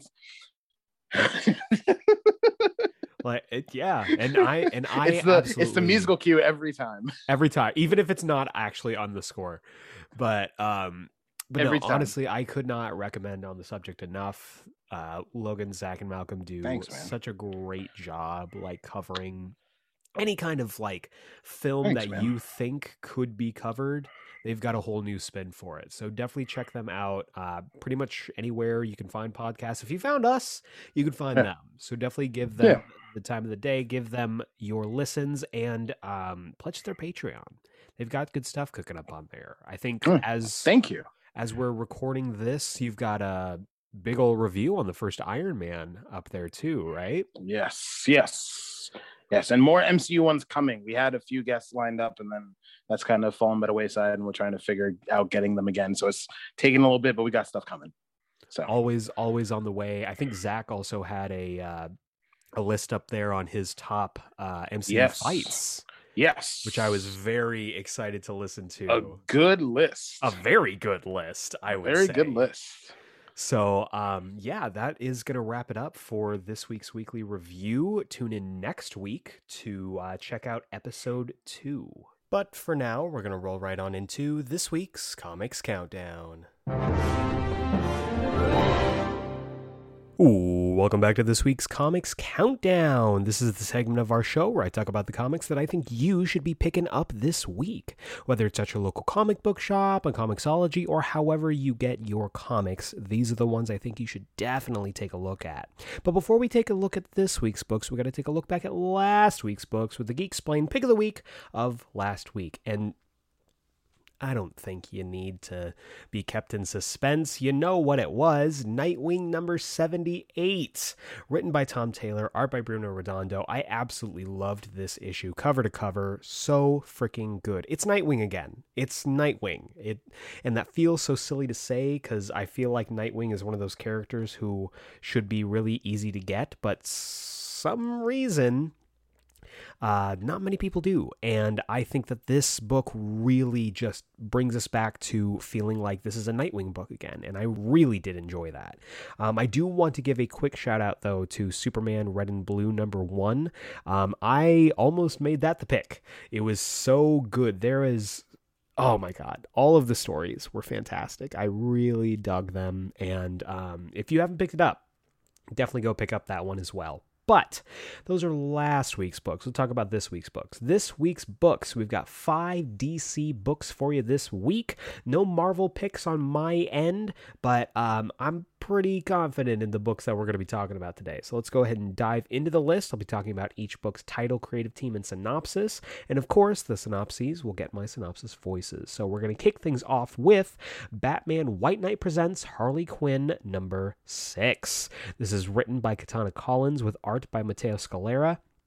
I believe this is the conclusion of this. I've been really enjoying this series. I really dig the expansion of anything having to do with the Batman White Knight's world.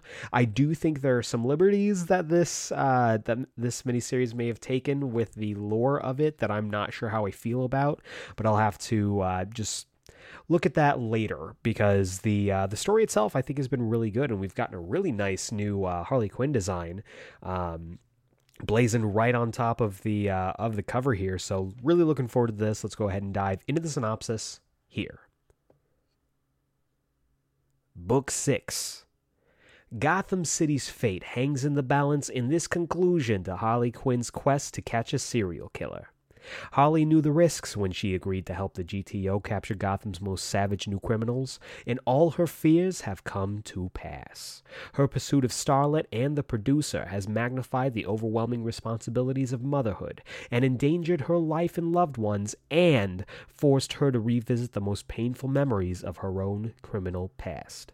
Now, on the eve of Starlet's final spectacular act at the Gotham Film Festival, the case has become personal. As Harley grieves a shocking personal loss, she prepares to risk everything to prove she can deliver on her commitments and bring the case to a close. With one final assist from Bruce, Harley heads to center stage for a showdown that will make or break Gotham's future and determine Harley's role within it.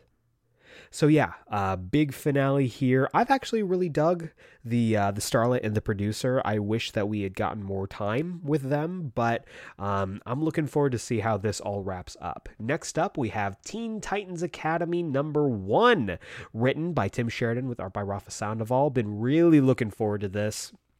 This is how we find out who Red X is. We're going to find out, what's going on with this Teen Titans Academy, how everything kind of falls apart. Cannot wait to pick this up. Let's go ahead and dive into the synopsis here. Welcome to Teen Titans Academy. Packed with both new, superpowered teens and numerous dark secrets, Teen Titans Academy's student body includes Shazam, a new Australian speedster, a trio of Gotham teen expatriates obsessed with Batman, and one member of this first class will become the deadly Red X. Original new Teen Titans include Nightwing, Starfire, Raven, Cyborg, and Beast Boy take on the role of teachers and mentors for superpowered teens. Their goal, to shape the next generation of heroes. So yeah, really looking forward to this. I think this is a great, I would say, balance with the Strange Academy book that's going on over at Marvel. I think if you're looking for some all ages reading, these are going to be the two books that you really want to check out. Next up, we have Action Comics number 1029. That's 1029, written by Philip Kennedy Johnson with art by Phil Hester. We also have a backup written by Becky Cloonan and Michael Conrad with art by Michael Avon Oeming. So this is part 2 of the Golden Age. So this is continuing off of the last issue of Superman and is going to, I guess, tell the story of how maybe John Kent becomes the main Superman. I'm still cautiously optimistic about this. I do have faith in Philip Kennedy Johnson's Superman. I really like the setup in the last Superman issue, and I'm looking forward to seeing what they do. So let's go ahead and dive into the synopsis here. The Golden Age, Part 2, / Tales of Metropolis, Midnighter. As Superboy desperately tries to save Superman's life from the Leviathans of the Breach, Superman discovers the Breach's shocking origins. But with his powers mysteriously fading, he is utterly outmatched. Can Superboy change the course of history and save his father's life? Don't miss this prelude to DC's massive Superman event. Plus, in another all-new backup Tales of Metropolis story, writers Becky Cloonan and Michael W. Conrad join forces with Michael Avon Oeming to continue the Midnighter story that Cloonan and Conrad started in DC Future State. But is the DC Universe ready for Trojan Industries? So, I will say I'm not super excited about this Tales of Metropolis. I liked the one with Bibbo. I didn't really enjoy the Midnighter story in Future State, but maybe they'll turn it around. Who knows? Next up, we have Detective Comics number 1034. This is written by Mariko Tamaki with art by Dan Mora and is accompanied by a backup by Joshua Williamson and Gleb Melnikov, continuing the Robin backup from Batman. This is the first issue, I think, of a new Batman Detective Comics era with Mariko Tamaki and Dan Mora, the team from DC Future State Dark Detective, taking up the reins and really running with it. So I am looking forward to this very much. Let's go ahead and dive into the synopsis here. DC Future State may be over, but the present looks tense. With the loss of his fortune and manor, the election of Mayor Nakano, and the growing anti-vigilante sentiment in Gotham, Bruce Wayne must rethink how to be Batman, or risk being left behind by his own city. To make matters worse, a catastrophic crime wave has taken hold of the city, culminating in a murder mystery that hits close to home. The suspects mount, the clues multiply, and the trail of bodies hasn't ended yet. Plus, in the second and concluding chapter of Demon or Detective, Damian Wayne meets a startling new faction from his family's checkered past. But what is the League of Lazarus? So I'm very interested in this. Looking forward to seeing where they go with Batman's story from here, having him kind of back to bare bones when it comes to his crime fighting. And I'm cautiously optimistic about the Damian Wayne story. Again, I've made my position clear on this. I still think that Tim Drake is the one that deserves a solo, not Damian, and him being posited as the greatest fighter in the DC universe is laughable when Cassandra Cain is right there, but neither here nor there. We'll see what happens. But the big book of the week for me, the book I think you should absolutely be picking up, is Batman Superman number 16. This is written by Gene-Luen Yang with art by Ivan Reis. I am so excited about this book. You have no idea. This is, again, a brand new Infinite Frontier era Batman v Superman. I've got Snyder on the brain. This is a brand new Infinite Frontier Batman Superman era, and it looks like this is going to be taking a different turn for the Batman Superman title. You know how much I love Gene-Luen Yang as a writer. I really enjoy Ivan Reis as an artist, and I can't wait to pick this book up. Let's go ahead and dive into the synopsis here. In the aftermath of Dark Knight's death metal, catch a glimpse of brave new worlds within the DC universe. But what are these strange planets? As we delve into the parallel lives of the Man of Steel and the Dark Knight, we'll meet new villains, new heroes, alternate realities, and a trans-dimensional collision that you will need to see to believe. It's the dastardly debut of a cadre of new villains, including the Spider Lady and her poisonous webs, Dr. Adam, who sports a kryptonite pendant, and the maniacal machinations of the unknown wizard. You've never seen Batman and Superman like this before, so buckle up and get ready for the start of a new era, courtesy of writer Gene-Luen Yang and artist Ivan Reis. So yeah, really excited about this. I love, honestly, just looking at the cover, seeing like old school, like 30s and 40s era costumes for Batman and Superman. The idea that perhaps maybe arc to arc or maybe even issue to issue they're going to be jumping to different multiverse worlds really excites me. I'm super into this concept and I can't wait to pick this book up. So that does it for this week's Comics Countdown. A shorter Comics Countdown, I would say, than we've had in a long while. So let's go ahead and recap here. First off, we have Batman White Knight Presents Harley Quinn number 6, Teen Titans Academy number 1, Action Comics number 1029, Detective Comics number 1034, and Batman Superman number 16. And that is going to bring us to the wrap-up. If this is your first time joining us on the Geeksplained podcast and you like what I do here, please feel free to subscribe on the podcasting platform of your choice and give us a rating and review.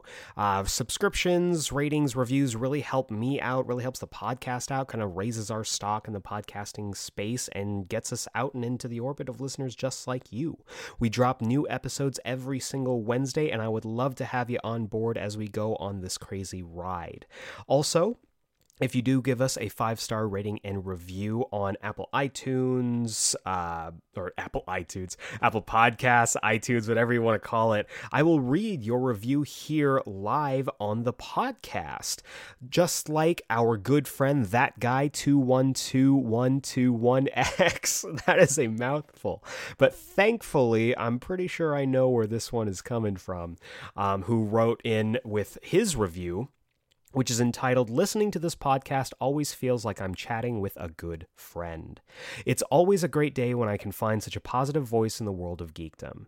Eric creates such a welcoming space with his podcast that sometimes I even find myself responding to his points out loud when I'm alone because it feels like I'm having a nice conversation with a good friend. He deserves the praise for all the hard work he puts into this podcast to make it special and as great as it can be every single week. I'm only a recent convert to listening, but I'm now a regular and I don't see myself going anywhere anytime soon."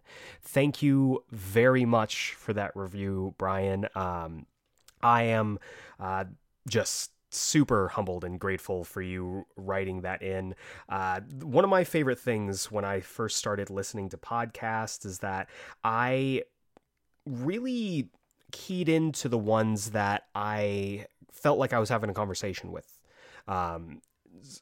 It really made, just because I didn't have a whole lot of people out here in LA that I could talk to about like this kind of geek comic stuff, and getting to listen to podcasts that talked about that kind of stuff allowed me to almost have those kind of like conversations. So I'm glad that I could do that for you, Brian. Brian officially joins the likes of Don Swanson, Doug from For Every Kind of Geek, Seafire ND, Burrito Man 88, Josh from Panels to Pixels, and Matt Draper, my Magnificent Seven. I only had to have my Sensational Six for 1 week, but I am very excited to have my Magnificent Seven among us. Thank you very much for the reviews to all of you who have already done so, and I can't wait to hear more. Also, if you want to be a part of our Geeksplained mailbag, you can write emails to me. Write your emails to geeksplained@gmail.com, put mailbag in the subject header, and I will read them here live on the podcast. I've got 2 pieces of mailbag that I want to quickly get through. First off, coming from Brian Rahale. I am so sorry if I mispronounce your name. I'm sure you know, listening to this podcast, I am terrible with pronouncing names. So if I pronounced it wrong, I apologize. And please let me know how to pronounce it correctly. He writes in with something about the Falcon and the Winter Soldier you already heard the conversation that Malcolm and I had about it, so I'm very excited to talk about this. I'm going to read through his letter right here.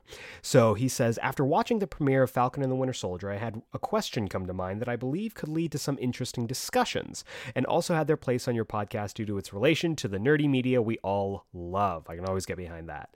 Along with learning a bit more about Sam's background and getting teases as to why he left home to join the military, we are also introduced in this episode to Joaquin Torres, who serves as Sam's apparent military liaison / partner in crime / Avengers fanboy. I mean that in a loving manner. However, this version of Joaquin seems to differ greatly than in the comics. In the 616, he's a young man who works to help ensure the safety of those wishing to cross the Mexican-American border by leaving them supplies. However, in the MCU, we see him as just another member of the U.S. military. Now, as many know, Joaquin becomes the new Falcon to Sam's Captain America in the comics, and I'm sure we are shaping up to possibly have that happen in the MCU with this version too.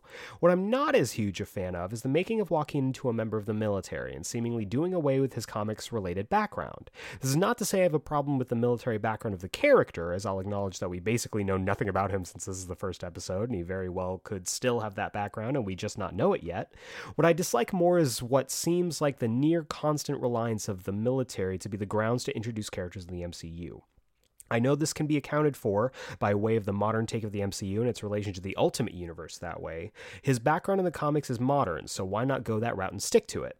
As much as the members of the U.S. military are heroes and are perceived as such for all they do, what Joaquin was doing in the comics before becoming the new Falcon made him as much a hero.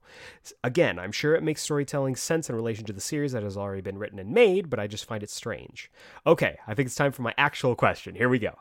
Do you think we will see Marvel tell a story in this show that addresses how often we see members of minority communities find themselves joining the military? They have seemed to address it slightly with Sam, and the inclusion of Joaquin in this way makes me think they might bring it up for him too, and maybe Sam and him will bond over that shared aspect and bring them closer as a team. There's always seemed to have been a close relation with the MCU and the American military, and I know that many people find this distasteful. Recently, I believe I've become one of these people. This isn't to say I'm anti-military, as I'm not due to my own background, profession, and beliefs. My high school had a JROTC program, mine too, and I even participated in the program at the military college I attended. Full disclosure, I'm a white male, so I know my takes on the matter only go so far and are only worth so much. Something I'm fine with and recognize, but also realize the importance of having informed opinions. It seems like they have the chance to tell an interesting story that comments on that aspect of society in an interesting way. Does the military have too much of a presence in media and real life, such as the schools that have a high minority population? Does this lead to the reason why we see characters who feel like they saw the military as the only way to get out of bad situations? The term I'm most familiar with is the poverty draft. Again, we don't know the specifics yet, but from what I've seen and based on my own experiences with the subject, it seems to be the route we're going. What are your thoughts on the topic? If anything that Marvel has created for the MCU in recent years has the potential to address these topics, I believe it is this one. I'm excited to see where the rest of the show goes and if it delivers on what it seems to be setting up. Thank you for taking the time to read my question. I love the show and I'm glad I found it. Every time I listen is like having a fun conversation with a good friend, and I appreciate that greatly. Take care and be well. Thank you very much, Brian. I really do appreciate anyone who writes into the show. I do read all of these and I try to respond to them through this podcast as best that I can. Brian has a loaded question. I want to pick out a couple key things here. First off, as we talked about in the weekly review segment for this episode, Joaquin Torres is in this show, and he is going to be someone going forward, I think. The fact that he is introduced right away and we are given kind of a connection between him and Sam is not an accident. Also, the fact that he does become Falcon in the comics when Sam becomes Cap, I think is important, because as we know, it's never been confirmed or announced yet, but Young Avengers is on the horizon, /Champion, whatever they're going to end up calling it. We've already got characters that can fit the bill there. We've got characters like Cassie Lang, who's going to be Stature. We've got Wiccan and Speed, who can potentially join the team. And we've got more on the way, Miss Marvel. And so I think they're slowly building these out as we go along to build towards that kind of Young Avengers team. The thing about this is, and I absolutely agree with Brian, is that they didn't need to tweak Joaquin's backstory for this. I think that his comics background, where he is essentially a Samaritan, leaving supplies for refugees crossing the border, people trying to make a better life for themselves, is very relevant now, especially with the political turmoil that's been going on for the last forever. And I think that taking that and kind of putting it to the side to add him to, as Brian put it here, the growing and constant relationship between the MCU and the military. I mean, Iron Man 1, the thing that starts this whole universe off, starts with a shot of military Humvees. So it's like it's been there from the beginning. I do think that there will be some comments. We are going to get more Joaquin backstory, and hopefully they don't abandon that aspect of him, trying to help his community, and hopefully that they do feed into that with his character. I am familiar with the term of the poverty draft. Basically, it's the idea that poorer communities, or communities that don't have as many benefits as other, I'm trying to find a really eloquent way of saying this, mostly poorer ethnic communities oftentimes find themselves having to resort to joining the military because they don't have a way out of whatever situation they're in. That was essentially, among other reasons, one of the reasons that I am a military brat, because my dad came over from the Philippines, and the military was something that he could join up and become part of. And having this be a running commentary, not just in the MCU, but hopefully in this show, I think could be something really fascinating, something that we haven't talked about yet when it comes to the MCU. We haven't had that conversation. And a character that I think will hopefully, fingers crossed, feed into that conversation is Eli Bradley. We know Eli's coming onto this show. He's going to become Patriot. He's going to, again, hopefully, with the whole Young Avengers thing, but him essentially being that younger Sam analog, I think will help to start that conversation, if not get those gears turning. I think it's an important conversation to have. I think it's something that this, as Brian said, this show, Falcon and the Winter Soldier, has the biggest potential to address these topics and talk about why this happens so often. And I hope they do. I genuinely hope they do. But time will tell. We'll just have to see. And then we also have a mailbag question from Michael Cox. Thank you, Michael, for writing in. This is going to be a different kind of conversation. I'm going to let you know that this is going to get fairly real world. So if you aren't interested in my opinions outside of the world of geek space, feel free to click off now. But this is an important thing to address, so I do want to talk about it. So Michael Cox sends in this email. He says, "Hey Eric, first of all, I want to check in and see how you're doing after a domestic terrorist attacked women of the AAPI in Georgia this past week. I can only imagine the amount of anger and heartbreak you and those in your community are going through. On Thursday, after this event, noted comic artist Ethan Van Sciver took his Comicsgate hate speech to YouTube to make beyond deplorable racist quote-unquote jokes that nobody should have to hear, and I do not recommend searching for because they'll just raise your blood pressure. This brings me to my question. EVS has been part of the comics industry for a long time. He's co-created some of my favorite characters, such as Green Lantern Jessica Cruz. I'm having a hard time separating the character / art he's contributed to with the man himself. How do you separate the art from an abhorrent artist? As always, love the podcast. Hope your 4 will be great. Mike." First off, Michael, thank you for sending this through. I appreciate you sending this through and checking on me. If you aren't aware, if you're a recent transplant to the podcast, I am part of the Asian American community. As I just mentioned, I think in the last email, my dad came here from the Philippines. I am proudly half Filipino and proudly part of the Asian American and AAPI community. And the attacks last week hurt a lot.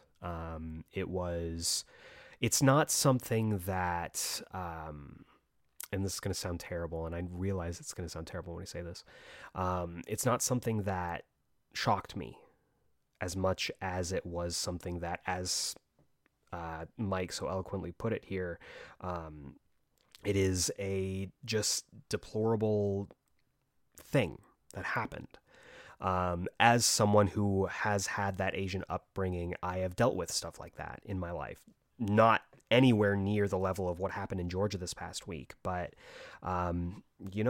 racism is alive and well. It happens, unfortunately. And this past week was very difficult. I found myself checking in and being checked in on by members of my family. And if any kind of positive can come out of this for any reason, it is that it opened the door for us to check in on each other and have frank conversations that we don't always get the opportunity to have. I will say that I did, against Mike's wishes and against my better judgment, I did go and check out this video that EVS put out. And just as he said, it was terrible. Terrible views from a terrible person. And though I will say, I think we might be in the clear here for Jessica Cruz, because I believe Jessica Cruz was created by Jeff Johns and Ivan Reis. Take that as you will. Jeff Johns has had his own issues as well, but Ethan Van Sciver can't quite claim creation of that character, I don't think. I might be wrong. I don't think I am, but either way, something I've noticed in recent years, and I've talked about it on this podcast, is this growing movement of comics creators that I really respected being outed as terrible people. Not that I really ever had a huge amount of respect for Ethan Van Sciver. I kind of knew what he was by the time that I really knew who he was, which is terrible. But a creator like Jeff Loeb, I've talked about this before on the podcast. I was a huge fan of Jeff Loeb's work. He has put out some of my favorite comic books of all time. And when I go back to them, reading them now, it is hard, because Jeff Loeb, for those of you who aren't aware, in recent years has been outed as having a very terrible view towards Asian American people. He, I think, famously or infamously, cut a lot of the Asian characters from Daredevil after he made, from hearsay, basically made the comment that, people don't care about Asian people. Or people don't want to watch, or viewers don't want to watch Asian people, or something stupid like that. And that hurt me a lot, because, as I said before, I was a huge Jeff Loeb fan, and finding out that it didn't matter who I was, he had that view towards me, hurt a lot. And there are comics creators out there who have some really terrible, terrible worldviews, and it does taint the enjoyment that you can have from specific pieces of media that they produce. The only thing that I can say, and this is of course going to, your mileage may vary on this, your mileage will vary on this, is I try my best to look at the piece of art outside of the creator. One thing that, for example, Spider-Man Blue is one of my favorite, if not my favorite, Spider-Man stories of all time. And Jeff Loeb wrote that story. But Jeff Loeb also worked with Tim Sale. And Tim Sale, as far as I know, as of this recording, we'll see how well this ages, is a wonderful person who has not expressed any kind of hate towards myself or people in my community. And I try to distance myself from the creator itself and try to enjoy the story for what it is. And I think, at least for me, because I'm working on something. I don't want to make this like a, hey, look at the stuff I'm plugging. But I am working on something that I've had a passion for a really long time. I don't want to give a whole lot of details out, because again, this is not what it's about, but it does involve Spider-Man Blue. And I am kind of taking the story and bringing it to my own enjoyment. And this is gonna, again, how you deal with it is not necessarily how I'm going to deal with it, which is not necessarily how anyone else is going to deal with it. But when you look at certain things that involve creators that are kind of terrible, you have to make the judgment call. It is on you. How you decide to take the piece of art. If it taints your viewpoint of it, that's fine, because you are able to make that distinction. You are able to make your enjoyment not dependent on the worldview or the terrible prejudices of other people. And I think that art, again, is subjective. It always has been, it always will be, and your enjoyment will come from your experiences, your story, your history, and your viewpoint. And when it comes to characters and stories and projects that involve terrible people, don't try and equate one terrible person with an entire piece of art, because with very rare exceptions, it takes a village to make a comic book or a piece of art or whatever. And I don't believe that I want to give any disservice to Tim Sale, to the many other people who were involved, the editors, the inkers, the letterers, everyone involved in making a story like Spider-Man Blue. I don't want their work to be ruined in my mind just because Jeff Loeb is a garbage person. So that is how I try and, I guess, justify it. If that works for you, that's great. Just remember that one person doesn't speak for everyone, I think, is the point that I'm trying to get around to. So I hope I answered your question. I hope that makes sense. It's a complicated subject. It's a very touchy subject, and there's been a lot of introspection for me over the past week trying to navigate my way through that, my own personal feelings and whatnot. So yeah, I hope that answers your question, and thank you again so much. Thank you to Mike, thank you to Brian for writing in, and again, if you want to be part of the Geeksplain mailbag, feel free to write emails to geeksplain@gmail.com, put mailbag in the header, and I will read them here on the podcast. But that is going to do it for this week's episode. I hope you enjoyed the shakeups that we did for this one a little bit longer wrap up, I think. Thankfully, I love answering emails. I love getting reviews. Thank you so much. Keep them coming. I really do appreciate it. Warms my heart. Makes very frustrating times so much easier. You have no idea. Also want to give a quick plug to our Into the Snyderverse series.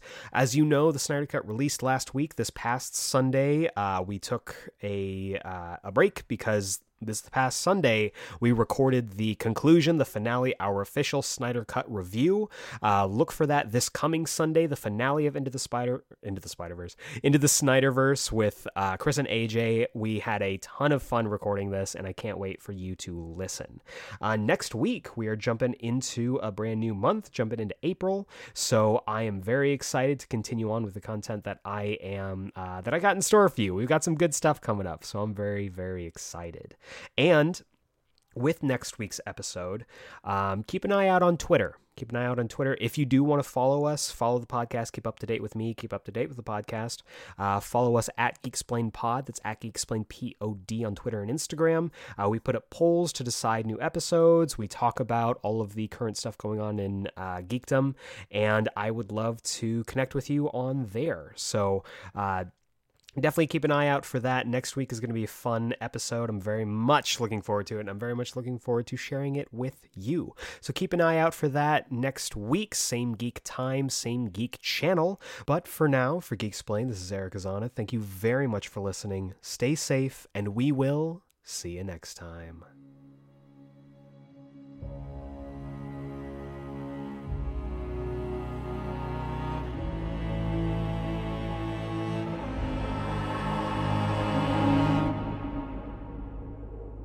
As a child, you would wait and watch from far away, but you always knew that you'd be the one that would quiet their